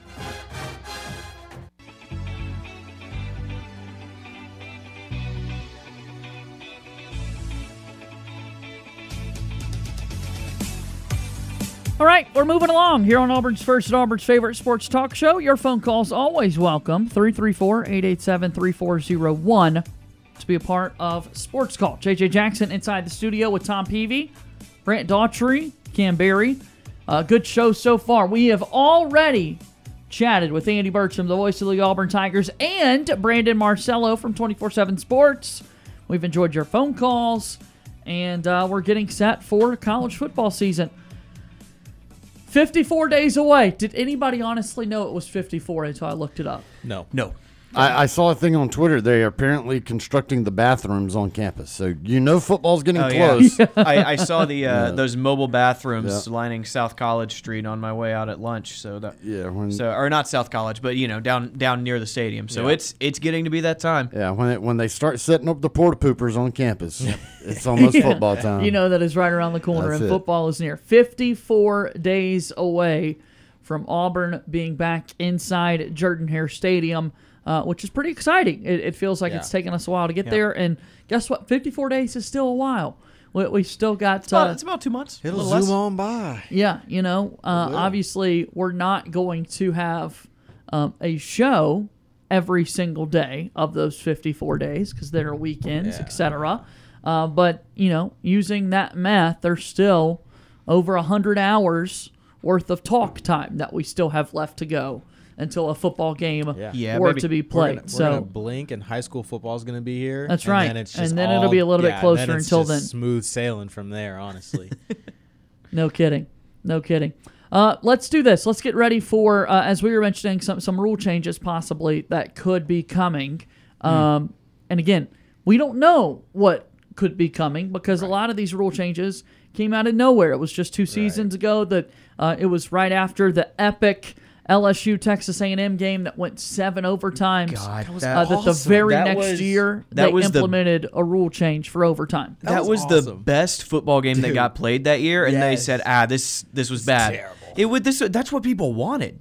That was the most. What's funny about that is that LSU should have won that game in regulation, if anybody remembers. Yes. But it ends up going 7 overtimes. They end up scoring like 300 combined points or whatever it was. Yeah. But that game was awesome, and they should have let that stay. And instead, they go to this Mickey Mouse 2-point conversion thing. I hate the new overtime. And it still went last year. They had that, and I think there was a game that went into 4 or 5. Yeah, there was. with that It was Penn's- UCLA and somebody, I think, but I can't remember who it I thought was. it was But Penn State, and I'm gonna look it up. I think you're right. I think it was Penn State, not UCLA. But it was. What was funny about that one is that they went back and forth, and they made it to like the 5th overtime before someone actually had a successful try. Illinois beat number 7 Penn State after 9 overtimes. Yep. So what really improved at this point? Nothing improved. The game the game took longer than I think 7 traditional overtimes and the would only have. thing that changed was how many points was scored. Yeah. I would rather have the traditional overtime format. Agreed. This does not work. It's not as good. It's boring. It's not as fun. Yeah. It's boring. And I mean, how can you tell? Like, you can't tell who's the better team based off of a 2-point shootout. No. Let them draw it up. 20 yards out, like 25 yards out, like they do every time. I want to see a game lost because of a missed field goal from 35 yards away. Yeah. Not because of a failed 2-point play. Not because of a failed 2-point play. Yeah. I'm there. I'm with you. And when you think about the 7 overtime game that kind of really pushed forward this deal. That game was awesome. It was incredible. And you never see 7 overtime games in the first place. Like even when overtime rules were the way they were, it's so rare that you were even getting to the 7th overtime in the first place. I mean, you would get 2, maybe 3. But I mean, most teams played in 1 overtime game every I guess year and a half. I guess would be the average on that. But I mean, I was at what was the longest overtime up until that 7 overtime? It was Auburn and Arkansas going to 4, wasn't it? Yes, I was at that game. That's exactly what I was about to say. Yeah. Yes. So I mean, and no one had a in problem Fayetteville? with that. No, it was no. Then Auburn had a game where we went to multiple overtimes at home. I just can't remember. It was Auburn and Arkansas in 2000. We took No, Jacksonville State to overtime. That Jacksonville State game, but I was also at that game. Arkansas was 4 overtimes in Fayetteville. No. And Auburn Not that ultimately one. lost that game. 95? No. I don't know. Auburn went to 4 overtimes in Arkansas in 2016. Was that? Geez. Yeah. What was the 2015, 2016? What am I thinking? It was the Georgia game. It was that was the first overtime game in SEC history that I'm thinking of. Yes. It was Auburn and Georgia, and that went to 3. Oh, jeez. If I'm remembering correctly, that was around Auburn's that time. been in a lot of deep overtime games. Yeah, Auburn has gone to a lot of deep overtime more games. than I guess we'd like to think. Huh? Yeah. Because I'm over here confusing an Arkansas game. I know that Auburn Fayetteville, lost that Georgia Fayetteville. game. I can't remember if they won that Arkansas game or not. Oh, I know that man. the only overtime win that I can think of Auburn having is Clemson in 2010. 2010? Yeah, I remember that one. Yeah, that was like the first. That's that was, say that for me one more time. I'm sorry. The only overtime win that I can think of Auburn having off the top of my head is Clemson in 2010. Well, in Jacksonville State. And Jacksonville as well. State, Yes. which I've done my best to push that memory from my head entirely. Dude, that game was terrible. That team was terrible. Dude, shout out to Sean Coleman for getting away with choking a dude on that last play. Yes. Yeah, he got away with a massive hold. But who was it? Was that Rock Thomas who caught that touchdown? Oh man, I want can't to say it was a remember. running back. I think I've tried to erase 2015, right? Yeah, I've tried to erase that game out of my memory. Yeah, I want to say it was Rock Thomas who caught that man, touchdown. I was in the student section for that game. Raytheon, man, I was so high on him. Oh man, Him and Jeremy Johnson in the same backfield. Gosh, man, I'm looking at the throwing to stats Duke right now. Williams. Peyton Barber was the final stud. score of the I love 7 Peyton Barber. overtime game was 74-72. in 2018. That's an epic awesome. score. Offense is fun. 74-72. I'm a big fan of like good defensive games. Melvin Ray, thank you. Ray, thank you. Shout out to Austin Scott. Melvin Ray. Arkansas has been in 2 7 overtime SEC games before. Jeez. I was trying to figure out how long that took, and 5 hours and 7 minutes to play 7 overtimes. Yeah, I kind of felt like it'd be a little bit longer, but nonetheless, that is still so long, so very long. I couldn't imagine being the broadcaster. So very long, yeah. Or like over 5 hours long. Like if like when we have to be here for football games for the board, right? So to be here early and so late. many people behind the scenes and the hours they put in, right? Oh man, stadium workers, whatever it may be. That's a grind. That's such a long time to be there in venue.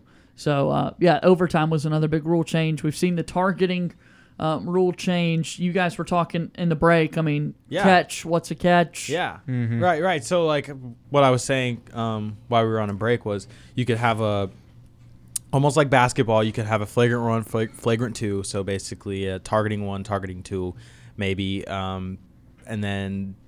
From there you kind of decipher, was the player having malicious intent? Was there a football move involved? Brant brought up the point of what is a football move? Different things like that could definitely play a part because, like Tom said, you don't want to have these players getting thrown out for every single thing. And obviously not every targeting is going to be on purpose. Some guys are still trying to learn how to tackle properly and different things like that play a part in it. But I agree. I don't want to see these players thrown out every single time, just because they're trying to make a good hit, and they accidentally collide helmets. So that's something that could maybe the SEC or whoever makes the rules could look into for sure. Player safety is always a big thing that people want to look at definitely. when it comes to that, and so that's where you kind of start that conversation. Okay, how can we make this game as safe as possible, and then kind of go from there, right? Player safety's got to be where it starts. So, again, we'll be at SEC Media Days next week, and the coordinator of officials is always one to join the show. Tom, we've greatly enjoyed those conversations that we've had because it's always some rule that all of a sudden we've got to be bringing up. Yeah, and I mean, it unfortunately that whole targeting thing has not been one that has been brought up. Well, it's brought up, but it's not. Nothing has been done about it. So, we're 1 week away. We'll see what the changes are, or what. If there are going to be any changes. I mean, obviously there needs to be some stuff done, but it always seems like they talk about rule changes and everybody gets jacked up. It's like, here we go, something big, earth shatter is going to happen, and then it's some random something. And you're like, okay. It's like, I didn't even know that was a rule, and you're going to choose like, for. This is not what we wanted. Like, I didn't even know this rule existed. Yeah. It's like, oh goodness, players can't have a towel tucked in their pants anymore. I'm like, what? I mean. Goodness, so we need some like big earth-shattering changes. I'm looking back. I was really trying to remember what the extra one was, but the other big point of emphasis last year by the SEC Football Rules Committee guys that went into effect this season was players faking injuries to slow down the clock. That was, Tom, a huge conversation that we had last year with officials. Yeah. Can't be doing that. That's what my dad calls it. Can't be doing that. Fake breaking? Fake breaking. Yeah. Because that's pretty infuriating, Yeah. Brant, when you're trying to watch a game and then homeboy wants to It just... is. I remember in 2013, Gus Malzahn came in with the hurry up no huddle, and it was the new thing. People weren't doing it yet. And that, I think it was Arkansas in 2014 who first started doing that. Right. And it was maddening. It was awful. And... it's just gotten worse and worse. And they finally did do something about it. And then Ole Miss did it to Auburn seven times this past year. That. Yep. Auburn. What's funny about that is that the teams that typically did that ended up losing, I've noticed. Yeah. And it's usually because it doesn't really help. Like, very rarely does it actually stop the offense. I will say that one time Auburn was playing Arkansas in Fayetteville. Arkansas's offense was on the move. This was the Chad Morris was the head coach at the time, so they were still running that kind of hurry-up offense. I can't remember who it was. It was a backup linebacker who I think he was the kid who ended up trying to play safety in the NFL. I can't remember his name. The dude who looked really old. Anthony Swain. Anthony Swain. Thank you. That's not the dude who looked really old, but it was Anthony Swain that did it. But he goes down in the end zone, and then Auburn ends up holding to a field goal. It was a weird kind of. It was a weird kind of like, well, I hate that we did that, but it worked. Probably, it it's worked. probably good that we did that. It's one of a few times I've actually seen it work. So, Football, we'll see Football what football is change is changing. coming. 2019, a big change that was discussed was totally eliminating blindside blocks on kickoffs, because kickoffs Boo. are Earhole. incredibly dangerous. Earhole the kid. We've reached the end of the second hour. I've been on kickoff coverage. It's fine. Of note from Ken Rosenthal moments ago, Braves outfielder Ronald Acuna Jr. has announced on his Instagram page that he will participate in the Home Run Derby. Let's go. Ronald Acuna Jr. Ronnie. will participate in the Home Run Derby. Speaking of the Atlanta Braves, they have a humongous series coming up this weekend, or this week right now, Monday, Tuesday, Wednesday, with the New York Mets. We'll talk about that and more in our final hour of Sports Call. Alongside Tom Peavy, Brant Daughtry, and Cam Berry, my name is J.J. Jackson. 2 hours in the books, and we're rolling.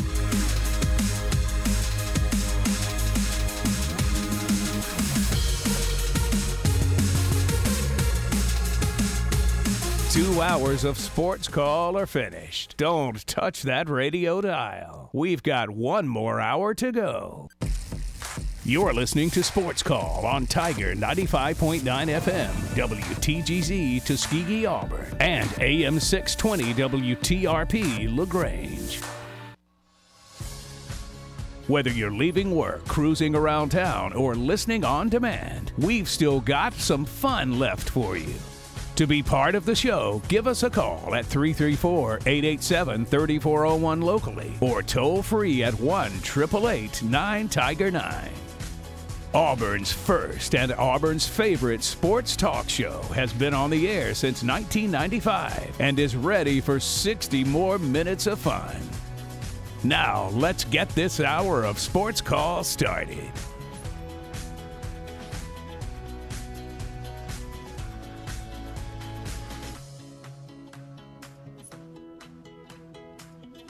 Third and final hour of Sports Call getting started. Tiger 95.9 FM and on the Tiger Communications app. JJ Jackson inside the studio with Tom Peavy, Brant Daughtry, and Cam Berry. We hope that you're doing well on this fine Monday. Still to come in the final hour of our show, we will have our best and worst of the weekend, a nightly TV guide, and more. As we do to start every third hour, we've already finished the first 2 hours of Sports Call today.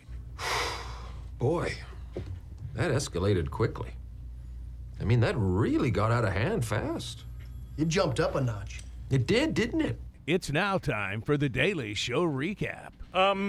Can you repeat the part of the stuff where you said all about the things? 5 o'clock's here. It's been 2 hours of Sports Call already today on Monday, July 11th, 2022. Tom, our Daily Show recap, what all has been accomplished on our show so far?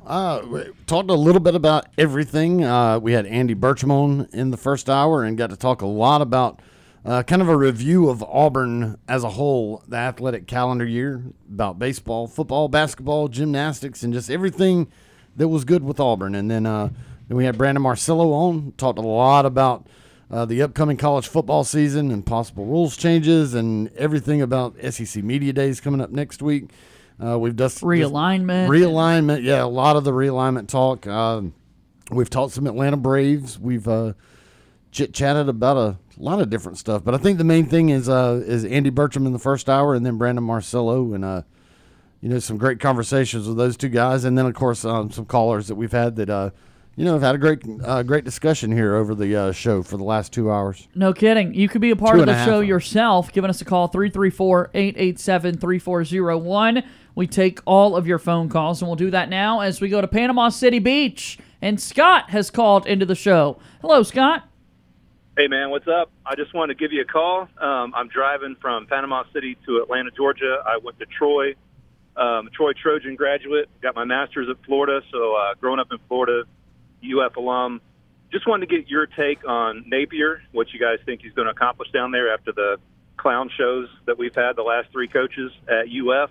Just would love your opinion because you hear the national guys, and it's just getting annoying to listen to them. So I'll take it off the air. Love your show. Every time I drive through, I try to pick it up. And go Bravos tonight. You guys have a great day. We appreciate it. How about that? Cool to hear from Scott. Yeah. New guys are great. Give us a call again sometime, Scott. 334-887-3401. Shout out to the Troy Trojans doing big things in the Sun Belt. That's right. And then the Florida Gators. They've got Billy Napier as a head coach.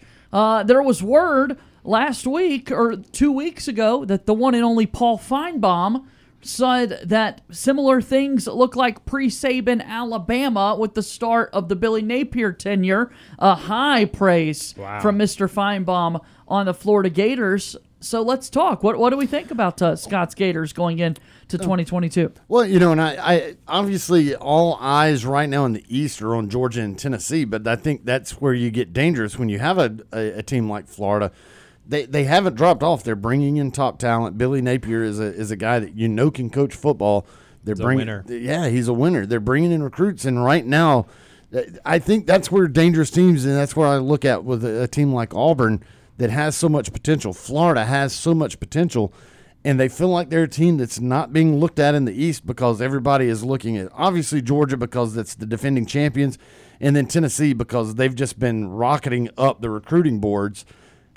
But everybody seems to be forgetting about Florida right there, and I think that's where it gets dangerous because they can sneak up on you when you're least expecting it. And Billy Napier is a winner, and they're getting great players at Florida. So don't count out the Gators in any sort of way, and it's dangerous when you start trying to overlook people like that. I think anytime you have a quarterback that's good, you're going to be a threat. Yeah. Anthony Richardson is really, really good. I was very, very confused with the way that Dan Mullen used that quarterback room last year, and I tell you what, AR-15 was clearly the better quarterback. Yeah, AR-15. He's a great quarterback, and I said in the beginning of the year that I didn't love Dan Mullen that much, and I got a little blowback from that, and then immediately he was fired afterwards. So what a call! So yeah, some that kind of worked out. So I was a big fan of the way they handled that, but I really do. I think that Billy Napier is a good coach. I know that when he was in Houston, he was a big time winner. He was at Houston, right? I'm not making that up. Billy? Yes. Louisiana. Same color scheme. Anyway. Yeah, I was a big fan of his teams at Louisiana. They have a long tradition of success there, and I think that he's got a real shot at Florida, and like JJ touched on, they are recruiting well. I think it was Tom that touched on it, but they are recruiting well, and I think, like I said, they've got a really good quarterback in AR-15. And I don't think they're going to challenge Georgia for the East this year, but they could very well finish second, and if they don't finish second, I think they're third. Yeah, they could definitely get somewhere. Like you guys have both said, Billy Napier is a winner. He had a lot of success at Louisiana and just wants to continue that at Florida. That's really the key to it, is continuing the success that you had at a lower conference on the big stage now. And Florida's a big brand, so it's going to already, with the name, is going to bring players to be able to recruit, and you just got to seal the deal, close the door on it, and keep these guys coming in. I'm excited to see it. He's a talented head coach, so for sure. I will say this, we're talking about how Florida had a down year. They weren't that good. They were within a 2-point conversion of beating Alabama. They were very close to beating Alabama. They were very, very close to beating Alabama, so you knew they were a dangerous team. And also, I've only talked about the quarterback. I'll be honest, I can't name another player who plays for Florida except, is Tyrone Truesdell still there, or was he a senior last year? I don't know. I know. Who was the other guy? There was another defensive tackle who transferred to Florida from here. I have no idea. I know Tyrone Truesdell, but anyway, you're always right. All of those major Florida teams are always going to be super talented, especially at the skill position. So he's going to have good players to throw to. He's going to have a good running game, and I'm interested to see how see how the Billy Napier tenure starts out. Yeah, because I think that they could become a very dangerous team in the East again. For sure. And outside of Miami, really, there's no big powerhouse competition right now. You have Florida State, you have, I guess you could say, UCF, but now that they're gonna, they're a Power 5 team now. Yeah, for as long as the Power 5 is still a thing. Correct. Right. So you kind of have an opportunity to really, outside of Miami, they have Cristobal. That's they're going to be a major program, but you can just kind of. I'm interested in that. I don't know how much I believe the Cristobal hype. I've kind of had myself be talked out of it, even though I was a big fan of him going to Miami, and I liked him a lot at Oregon. I've heard some things from people up in Oregon that make me go, maybe wonder. I don't. Yeah. It gives me pause, and it's interesting because I did want him when Gus Malzahn was fired. I looked very hard at Mario Cristobal as a guy that I wanted here. Yeah. Ended up not happening. Obviously, that happens occasionally, but we do our best to ignore it. Yeah. Transitioning over, we got some Braves. The Braves got a 3-game series against the New York Mets now. Really excited to see. I mean, I kind of talked about it last week where this will be exciting because I wanted this to happen where we were basically playing them to take the NL East from them. Yeah. I think that sets up such a much bigger stage, a much more exciting stage. And we got Max versus Max tonight, and it's going to be something to see for sure. Absolutely. I think this is probably the biggest series in baseball. I haven't looked around the rest of baseball to really know, but it's like I said earlier in the show, it's certainly the biggest one that the Braves have had so far this year. Yeah. And it's very, very funny, poetic justice that Robinson Cano was released by the Mets earlier this year and is now going to play against them. Yeah. I hope that Cano walks us off in one of these games. I hope that he hits a walk-off. I don't know if that'll happen. I would rather all of these games just be blowouts and be done with it. Right. But you never know. You never know. Yeah. As far as big series go, the series against the Dodgers where really both when of them, Freddie came home. But also the one in L.A. You already had the one in L.A. Then you had the one here.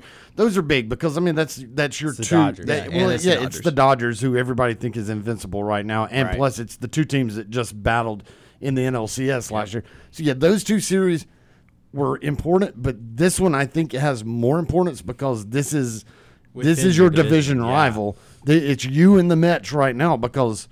Nobody else is relatively close. No, I mean, the Nationals are garbage. Bad. The Marlins have always been garbage except for a year or two. So the Phillies might be all right. The Phillies have been kind of okay, but I mean, really, it's the Mets and the Braves, and then after that, it's the rest. There's a drop-off. So, those series against the Dodgers, those were cool. Those were big-time rivalry series as far as just the National League goes. Yeah. But when you're talking about division...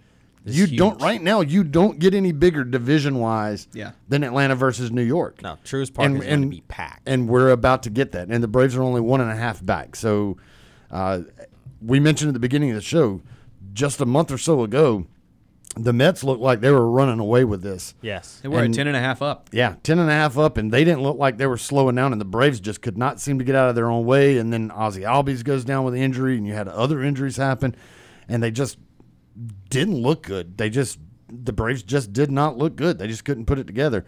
Here lately, the Braves have been just scorching hot, and the Mets have kind of they've cooled off. They haven't tanked. They've been cooled good. off. Cooled off. They've been good, but they are not cooled off. Yeah, because they had tanked is definitely not what it is. They've cooled off, and they've cooled off enough that the Braves' red hot play has been able to catch up to them.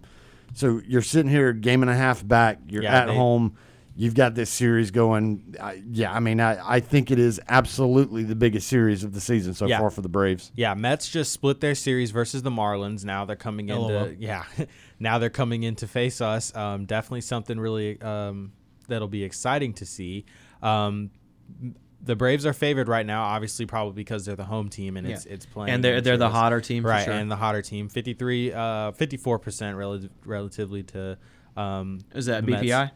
Yes. Yeah. Matchup predictor. Yeah, whatever. that ordeal. Max Fried has won 9 in a row. 9 of his last starts. Started out. Is that Max Fried has won 9 in a row, or the Braves have won 9 of his last start? Last 9 starts. His last 9 starts. Okay. Yeah. Which makes. Well, so I mean, do you know how pitchers qualify for wins in baseball? It's like how long they've been in the game. Yeah, you have to pitch. You have to pitch for 5 innings. You have to pitch 5 complete as the starter, and you have to exit with a lead, and the team hold the lead, right, and never give it up or tie it. And so it's really tough. It's tough. Really tough. It's tough to get a win. It's tough to pitch, man. Baseball's a hard sport. It is. Baseball's a hard sport. It is, dude. I think I've said on this show before, like, I think personally that hitting a baseball is the hardest thing to do in sports. Because I've said before. We've had this debate before. Yeah. If you fail 70% of the time, you are considered one of the best of all time to do it. You are one of the best to ever do it. You're a guaranteed Hall of Famer if you fail 70% of the time. Yeah. What do you think, Tom? Is that think hitting a baseball is probably the toughest in everything to do in sports? Out of all the sports, hitting a baseball. My only thing is hockey.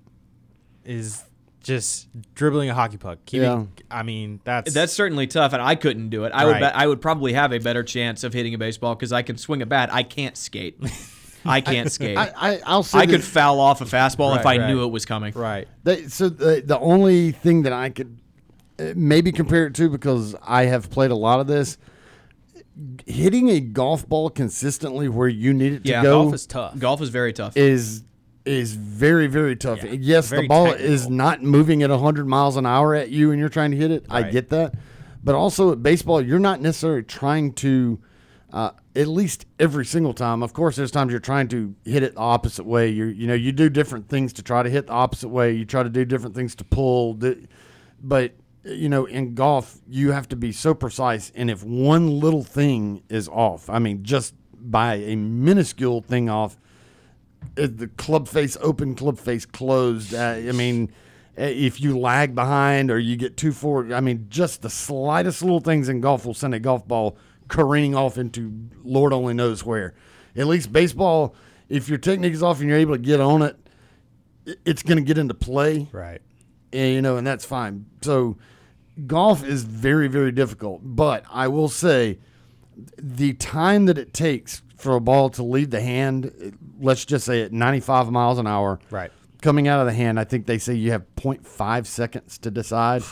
Yeah. And and then you have to still have the forearm Right. speed and everything to get the bat through to make contact, even in the 0.5 seconds that you're deciding. Okay, I need to swing. You've still got to have the muscle strength to get that bat through and be able to make contact. Otherwise, you can sit there and look at it all day and go, okay, that's strike. I'm going to swing at it, and it's in the mitt before you actually get the bat around. So, it's hard to compare the two because, like I said, the golf ball's sitting on the ground, and it just takes a minuscule thing to screw that up. But as far as just hand-eye coordination to hit a 90-some-odd mile-an-hour ball coming at you, I don't know that there's a more difficult task than that. Well, there you have it. Tom really just broke it down.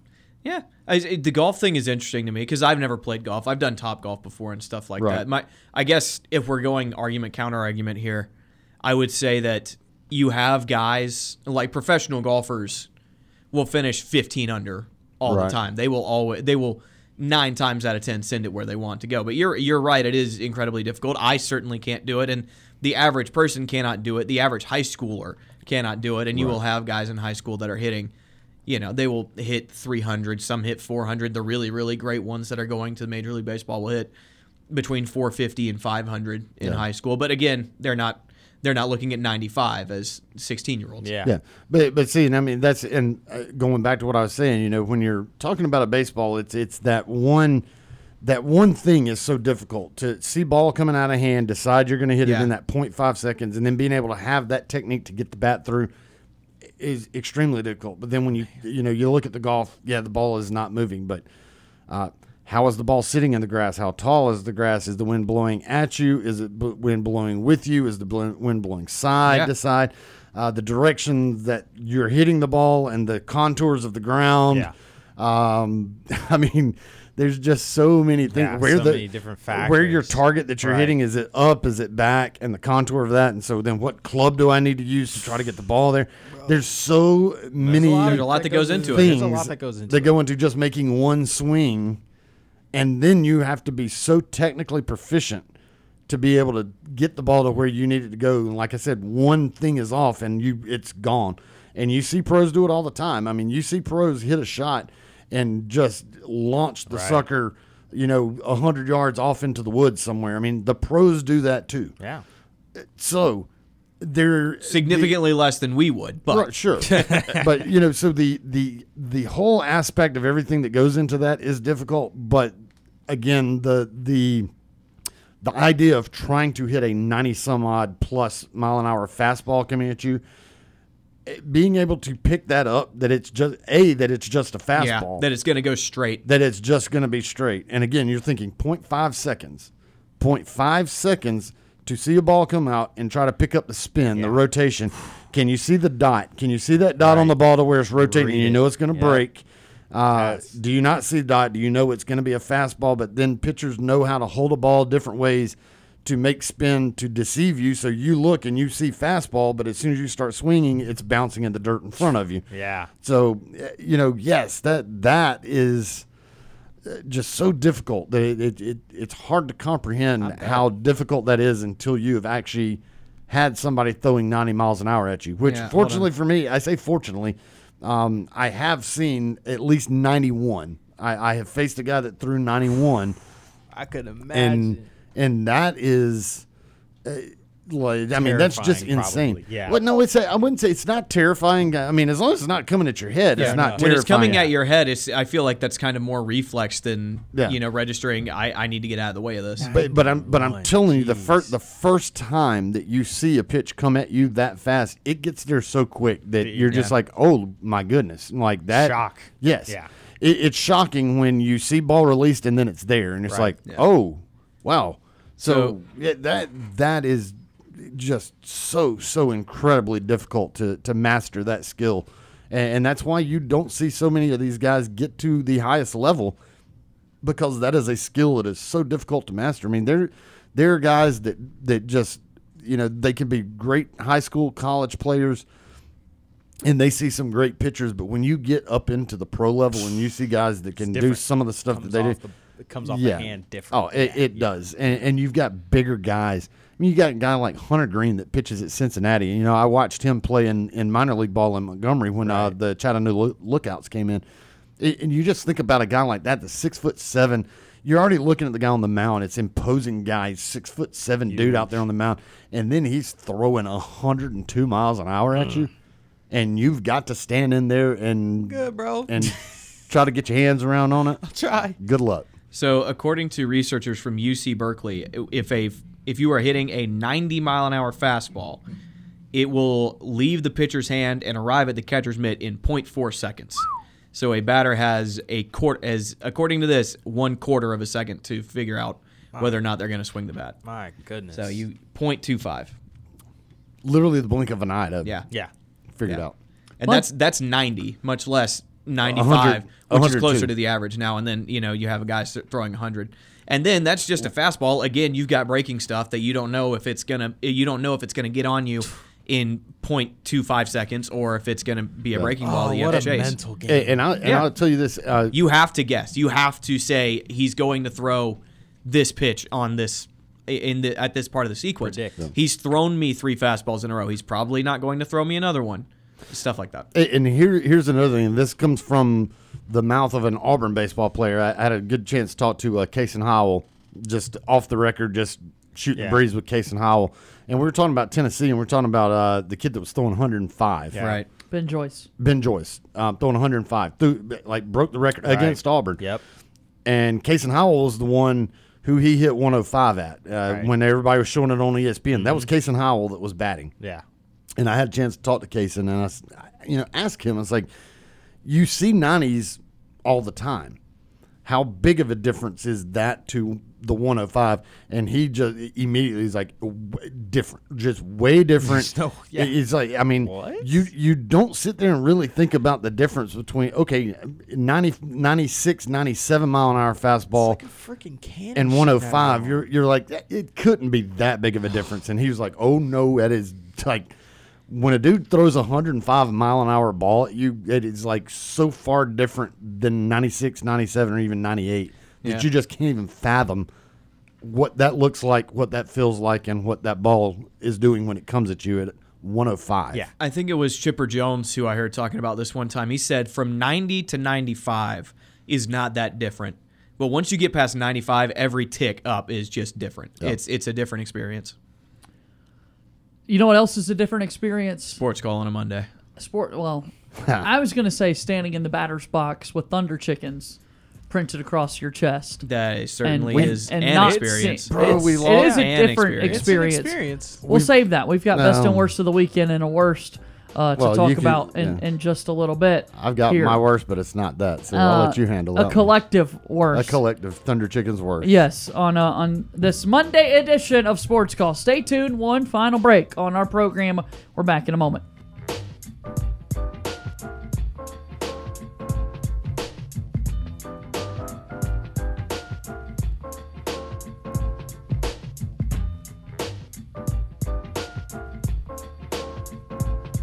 May we have your attention, please? Ladies and gentlemen, can I please have your attention? We're Auburn's first and Auburn's favorite sports talk show. Hi, my name is... What? My name is...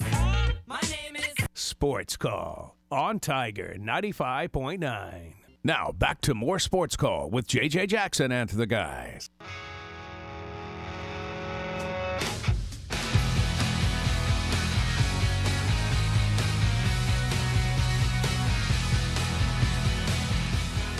All right, we're moving forward here on Auburn's first and Auburn's favorite sports talk show on this Monday. J.J. Jackson inside the studio alongside Tom Peavy, Brant Daughtry, and Cam Berry. As we want to get you our best and worst of the weekend. We start with a Thunder Chickens worst. And our PR staff has released a public statement that we will read here in just a moment. Let's get to it. It's our best and worst of the weekend. Now, time for the best and worst No! of the weekend. Best and worst of the weekend. Here it is. Monday, July 11th, 2022. Thunder Chickens just released a statement. Who would like to read this for us? I'll let you read it. I'll read it for us. Here we go. Our statement got it in front of you. That has been published. Third baseman and outfielder Brock Hart underwent an MRI on Friday that showed a complete tear of his left ACL and left meniscus. He will undergo season-ending surgery. The Thunder Chickens are thankful for Hart's strong contributions in 2/3 of an inning this season. Hashtag cluck up. We had him for 2 outs. Yes. On the second out. Two great outs. And he got the second out. He just he blew his knee apart doing it. So are the Thunder Chickens cursed? That's a major worst. Yes. So and it's also a worst because now we've lost a guy from my fire department. So Brock is a guy that I recruited, that I brought in. He's a member of Southwest Fire Department. Cool dude too. He's really cool. Awesome dude. Brock is an amazing dude. I wouldn't have brought him into the Thunder Chicken family if I didn't think he would fit in. I'm not going to bring some jackleg in here that I don't think is going to be a good fit for us. So I brought Brock in from Southwest, and I knew he was a ball player because I had seen him play once before. And, of course, his very first practice, very first pitch he sees, he goes yard. So I knew the guy could play. I knew the guy had a powerful bat. Unfortunately, we never even got to see him hit the ball. His first inning ever, because he missed the first week. He was out of town. So this was his first game with the Thunder Chickens. We were the home team playing defense first. That is absolutely top of the first. We already had one out, and then he had a play that, a ball was thrown into second. A guy was going to second, was thrown into second, and it got over Brant, and I was playing first, and I came over, backed Brant up, got the ball, and the guy took off towards third where Brock was playing. I threw to third. Good old classic game of pickle. There you go. Brock got him in a rundown, chased him back to second, and right as he went to apply the tag, the guy tried to juke Brock, and Brock stopped, made the tag, but then Brock went down, and that's when he tore his knee. So we had him for all of 2 outs of the Thunder Chickens season. Absolutely heartbreaking. Yeah. Hate to see it. It's always our third baseman, man. Well, it wasn't last year. I played third base. I didn't get injured. I got peppered with some balls, but or at third base. I'll put it that way. At third, okay. At third, because Sammy Coates had a little injury at third base. Oh, that's right. That's too. right. Yeah. Sammy, I forgot Sammy hurt his shoulder. Yeah. That's a worst for the Thunder Chickens. A best for the Thunder Chickens. I guess we're closer to playing. And we'll be back in action tomorrow. Supposed to be. Weather permitting, Yeah. as Right. always. As always, this time of year. Gotta love My excitement is waning. I'll be dead honest. Gotta love I'm Well, going to that's go not out there. great I'm to going to hear. do it. Yeah. I'm just kind of like, nyeh. I want to win. Yeah, 2 games tomorrow, Yeah, 6:30 me too, and 8:30. Best of the weekend. So my best of the weekend was getting to spend Thursday, Friday, and Saturday down in the Pensacola, Navarre, Florida area. I want to go to the beach so bad, man. Well, here's the crazy thing. Me and my girlfriend Michelle went down there just to have a weekend, just to get away. Yeah. We never went to the beach. What? So, I guess we kind of did, but we never just sat on the beach on the Gulf side. Yeah. Our condo that we had backed up to the Santa Rosa Sound. So we looked out our window and we're looking at Santa Rosa Sound. Okay. And then there's a pier or a dock, however you want to call it, that's right there. I spent a lot of time out on that, but we also had a patio. So, we had everything you needed. Everything that we needed without having to go across several lanes of traffic to the beach. Yeah. So, to the actual beach. Mm-hmm. Now, we went there. We went to Okaloosa Island to eat dinner, and so we were at the beach there. And then, of course, Saturday we went to the Blue Angel show at Pensacola Beach, and so we had beach and everything there for that. Right. The other thing that we didn't go to the beach is it was so daggum hot that you didn't want to sit outside for an extended period of time. I mean, it was brutal hot down there. And I mean, yes, that's not unusual, but it was uncomfortable. It was so uncomfortably hot that you just didn't want to sit down anywhere in one spot for an extended period of time. Just brutal hot. But it was great to be down there. I got to do some great fishing. We got to eat some great seafood. We got to meet Michelle's friend, author. Ernest Dempsey is a 50-time published author. He and his family were down there, so we went and met up with him at the Floribama, had a great lunch with him and his family. Just a great time. Absolute great time to have a time away. I would say best of the weekend for me, getting to spend time with family. Dad, stepmom in town, was dog sitting all of last week. Got to play some pickleball yesterday, which was really exciting and fun, and good exercise out there. So a really fun best of the weekend for me. Brant, what about your best of the weekend? My best of the weekend is very similar to yours. Talked about it a little bit earlier on the show. My parents came into town on Sunday morning, and we spent a little bit of the day together. We built a grill that I got for Christmas that's just been sitting in a box in my living room since then. So now my living room is a lot more open and spacious. But we got that done, so now I have a grill. And Cam and I were talking about it earlier. I think at some point this year, I'm going to, we'll do a game day thing over there. All right. Maybe. We'll see how it all works out. You got a box out of the way, and it feels more open in there. I have a box out of the way, and I have a grill on my porch. Woo. And you don't have to walk around said box in the house anymore. Correct. Well, I didn't really have to earlier. Oh, because okay. it was spacious enough to not have to do that. Right. But now more so. There's more That's awesome. spaciousness. And glad you got the family time, too, on top of that. Absolutely. Cam, what do you have? I just had a great weekend of relaxing. Perfect. And it was great. That's great. And I was so happy. That's and great. Then I got Proud some of you. tacos Sunday, and it was just good. It A was just good weekend. Can't complain about that. All right, worst of the weekend. You got anything, Cam? Worst of the weekend? No. Tom wants story time, so we're going to get to Tom because have we're running out of time here, Tom. So an abbreviated worst of the weekend for you. So my here, worst buddy. of the weekend, we had a great vacation, and then things took a turn for the worst of the weekend. Dun, dun, dun. Saturday, we wake up 3 o'clock in the morning in Navarre and drive over to Pensacola Beach for the Blue Angel show. You have to get there early. They say if you get there and the sun is already up, you're not going to be able to park. So we got there. We left Navarre at 3, got over there, got a great parking spot, backed into a parking spot. We were sitting there just waiting for the sun to come up. We made a comment about somebody's headlights. I turned my truck off, and then it would not turn back on. My alternator was done. Yikes. So we went ahead. We did the show. Came back to deal with the truck. We had some friends come over, give my truck a jump start because at that time it was like we think maybe just the battery died. We start trying to drive out of the parking lot, and the truck starts sputtering, and it's just not wanting to go. So we stop, park. Michelle starts calling people. I start calling my insurance to try to get a tow. We get with the Pet Boys in Gulf Breeze. Tow truck is coming. Then the tow truck cancels. So then we have to drive. We'd already been sitting for 2.5 hours. So now I try to drive my truck. I risk it, drive my truck, and we get to the Pet Boys in Gulf Breeze, but they can't work on it that day and would not be able to fix it until Monday.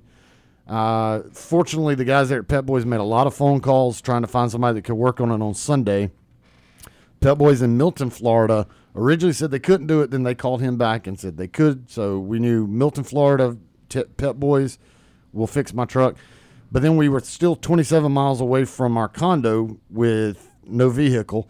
Fortunately, Pep Boys had one of their techs that was getting off work there and gave me and Michelle a ride all the way to our condo. So shout out to Pep Boys there. Sunday, Michelle's dad came, got us at the condo. We loaded up, drove to Milton, Florida. They towed my truck from Gulf Breeze to Milton, and the Pep Boys guys in Milton got my truck fixed, and we were finally back en route to Auburn at about 3 o'clock in the afternoon. So, yeah. All great. That is awful. Great vacation, and then all of a sudden, it just went to pure insanity crap right there. No vehicle, and we had to be checked out of our condo at 10 a.m. on Sunday, so we couldn't get the condo for another day, even if we could, but I had to be back at work Sunday night. It was an epic mess, but we got it figured out. I got my truck running, got a new alternator, and I don't wish that scenario on anybody ever, because that was a nightmare. Makes for quite the story, though, that's for sure. Yeah, but oof, yeah. That was awful. All right. Blue Angels were awesome. That's cool. That is cool. Let's do our nightly TV guide. Our show is about to end, but we've got you covered on entertainment for the evening. Here's Sports Call's Nightly TV Guide. All right, it's our nightly TV guide brought to you by our friends over at White Claw Hard Seltzer. Stop at your local TK's convenience store. Pick up a variety pack of White Claws. Pretty awesome. Tonight, NBA Summer League action. The Houston Rockets featuring Jabari Smith and the San Antonio Spurs at 6 o'clock on ESPN. 6 o'clock on Disney Channel. Aladdin, the 2019 version of the movie. That's what JJ's watching. JJ's watching that. I'm going to be tuned in. I'm ready for it. Not as good. The New York Mets and the Atlanta Braves tonight at 6 on FS1. Ant-Man and the Wasp at 6:30 on TNT. I like that movie. You're going to be watching that one after the Disney Channel. Yes. And then Logan at 6:35 on FXM. Freaking amazing. There's another movie pick for you. Tons of great things to be watching on television a little bit later this evening. Cinema. Go Braves. Long live Bill Bailey's Monday nightly TV guides that he used to do, where he would find 1,000,001 different reasons to roast me. Or me. Threw a little bit of shade your way, Tom.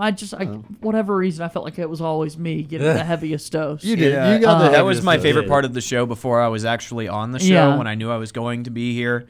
And I just started listening to it before I actually got here. Listening to Bill Bailey just destroy you was amazing. It'll come back soon, I'm sure. I enjoy getting roasted because I'd always roast him right back. Right. So. I would try to, and I'd be like, well, that wasn't too good. I got to work on my roasting skills. Tom, thanks for being here. We'll see you on Tuesday. Glad to be back. Looking for it. You'll see me Wednesday. You'll see me Tuesday? Yeah, Tuesday for Thunder Chickens. Tuesday for Thunder Chickens, Wednesday on the show. There you go. Yeah, I know how things work. Brant and Cam, thanks for being here, guys. We'll see you soon. Thanks for having me. That does it for today's show. Thank you to Andy Burcham and Brandon Marcello for joining us on Sports Call today. Again, for Tom Peavy, Brant Daughtry, and Cam Berry, my name is JJ Jackson. Thank you, and good day.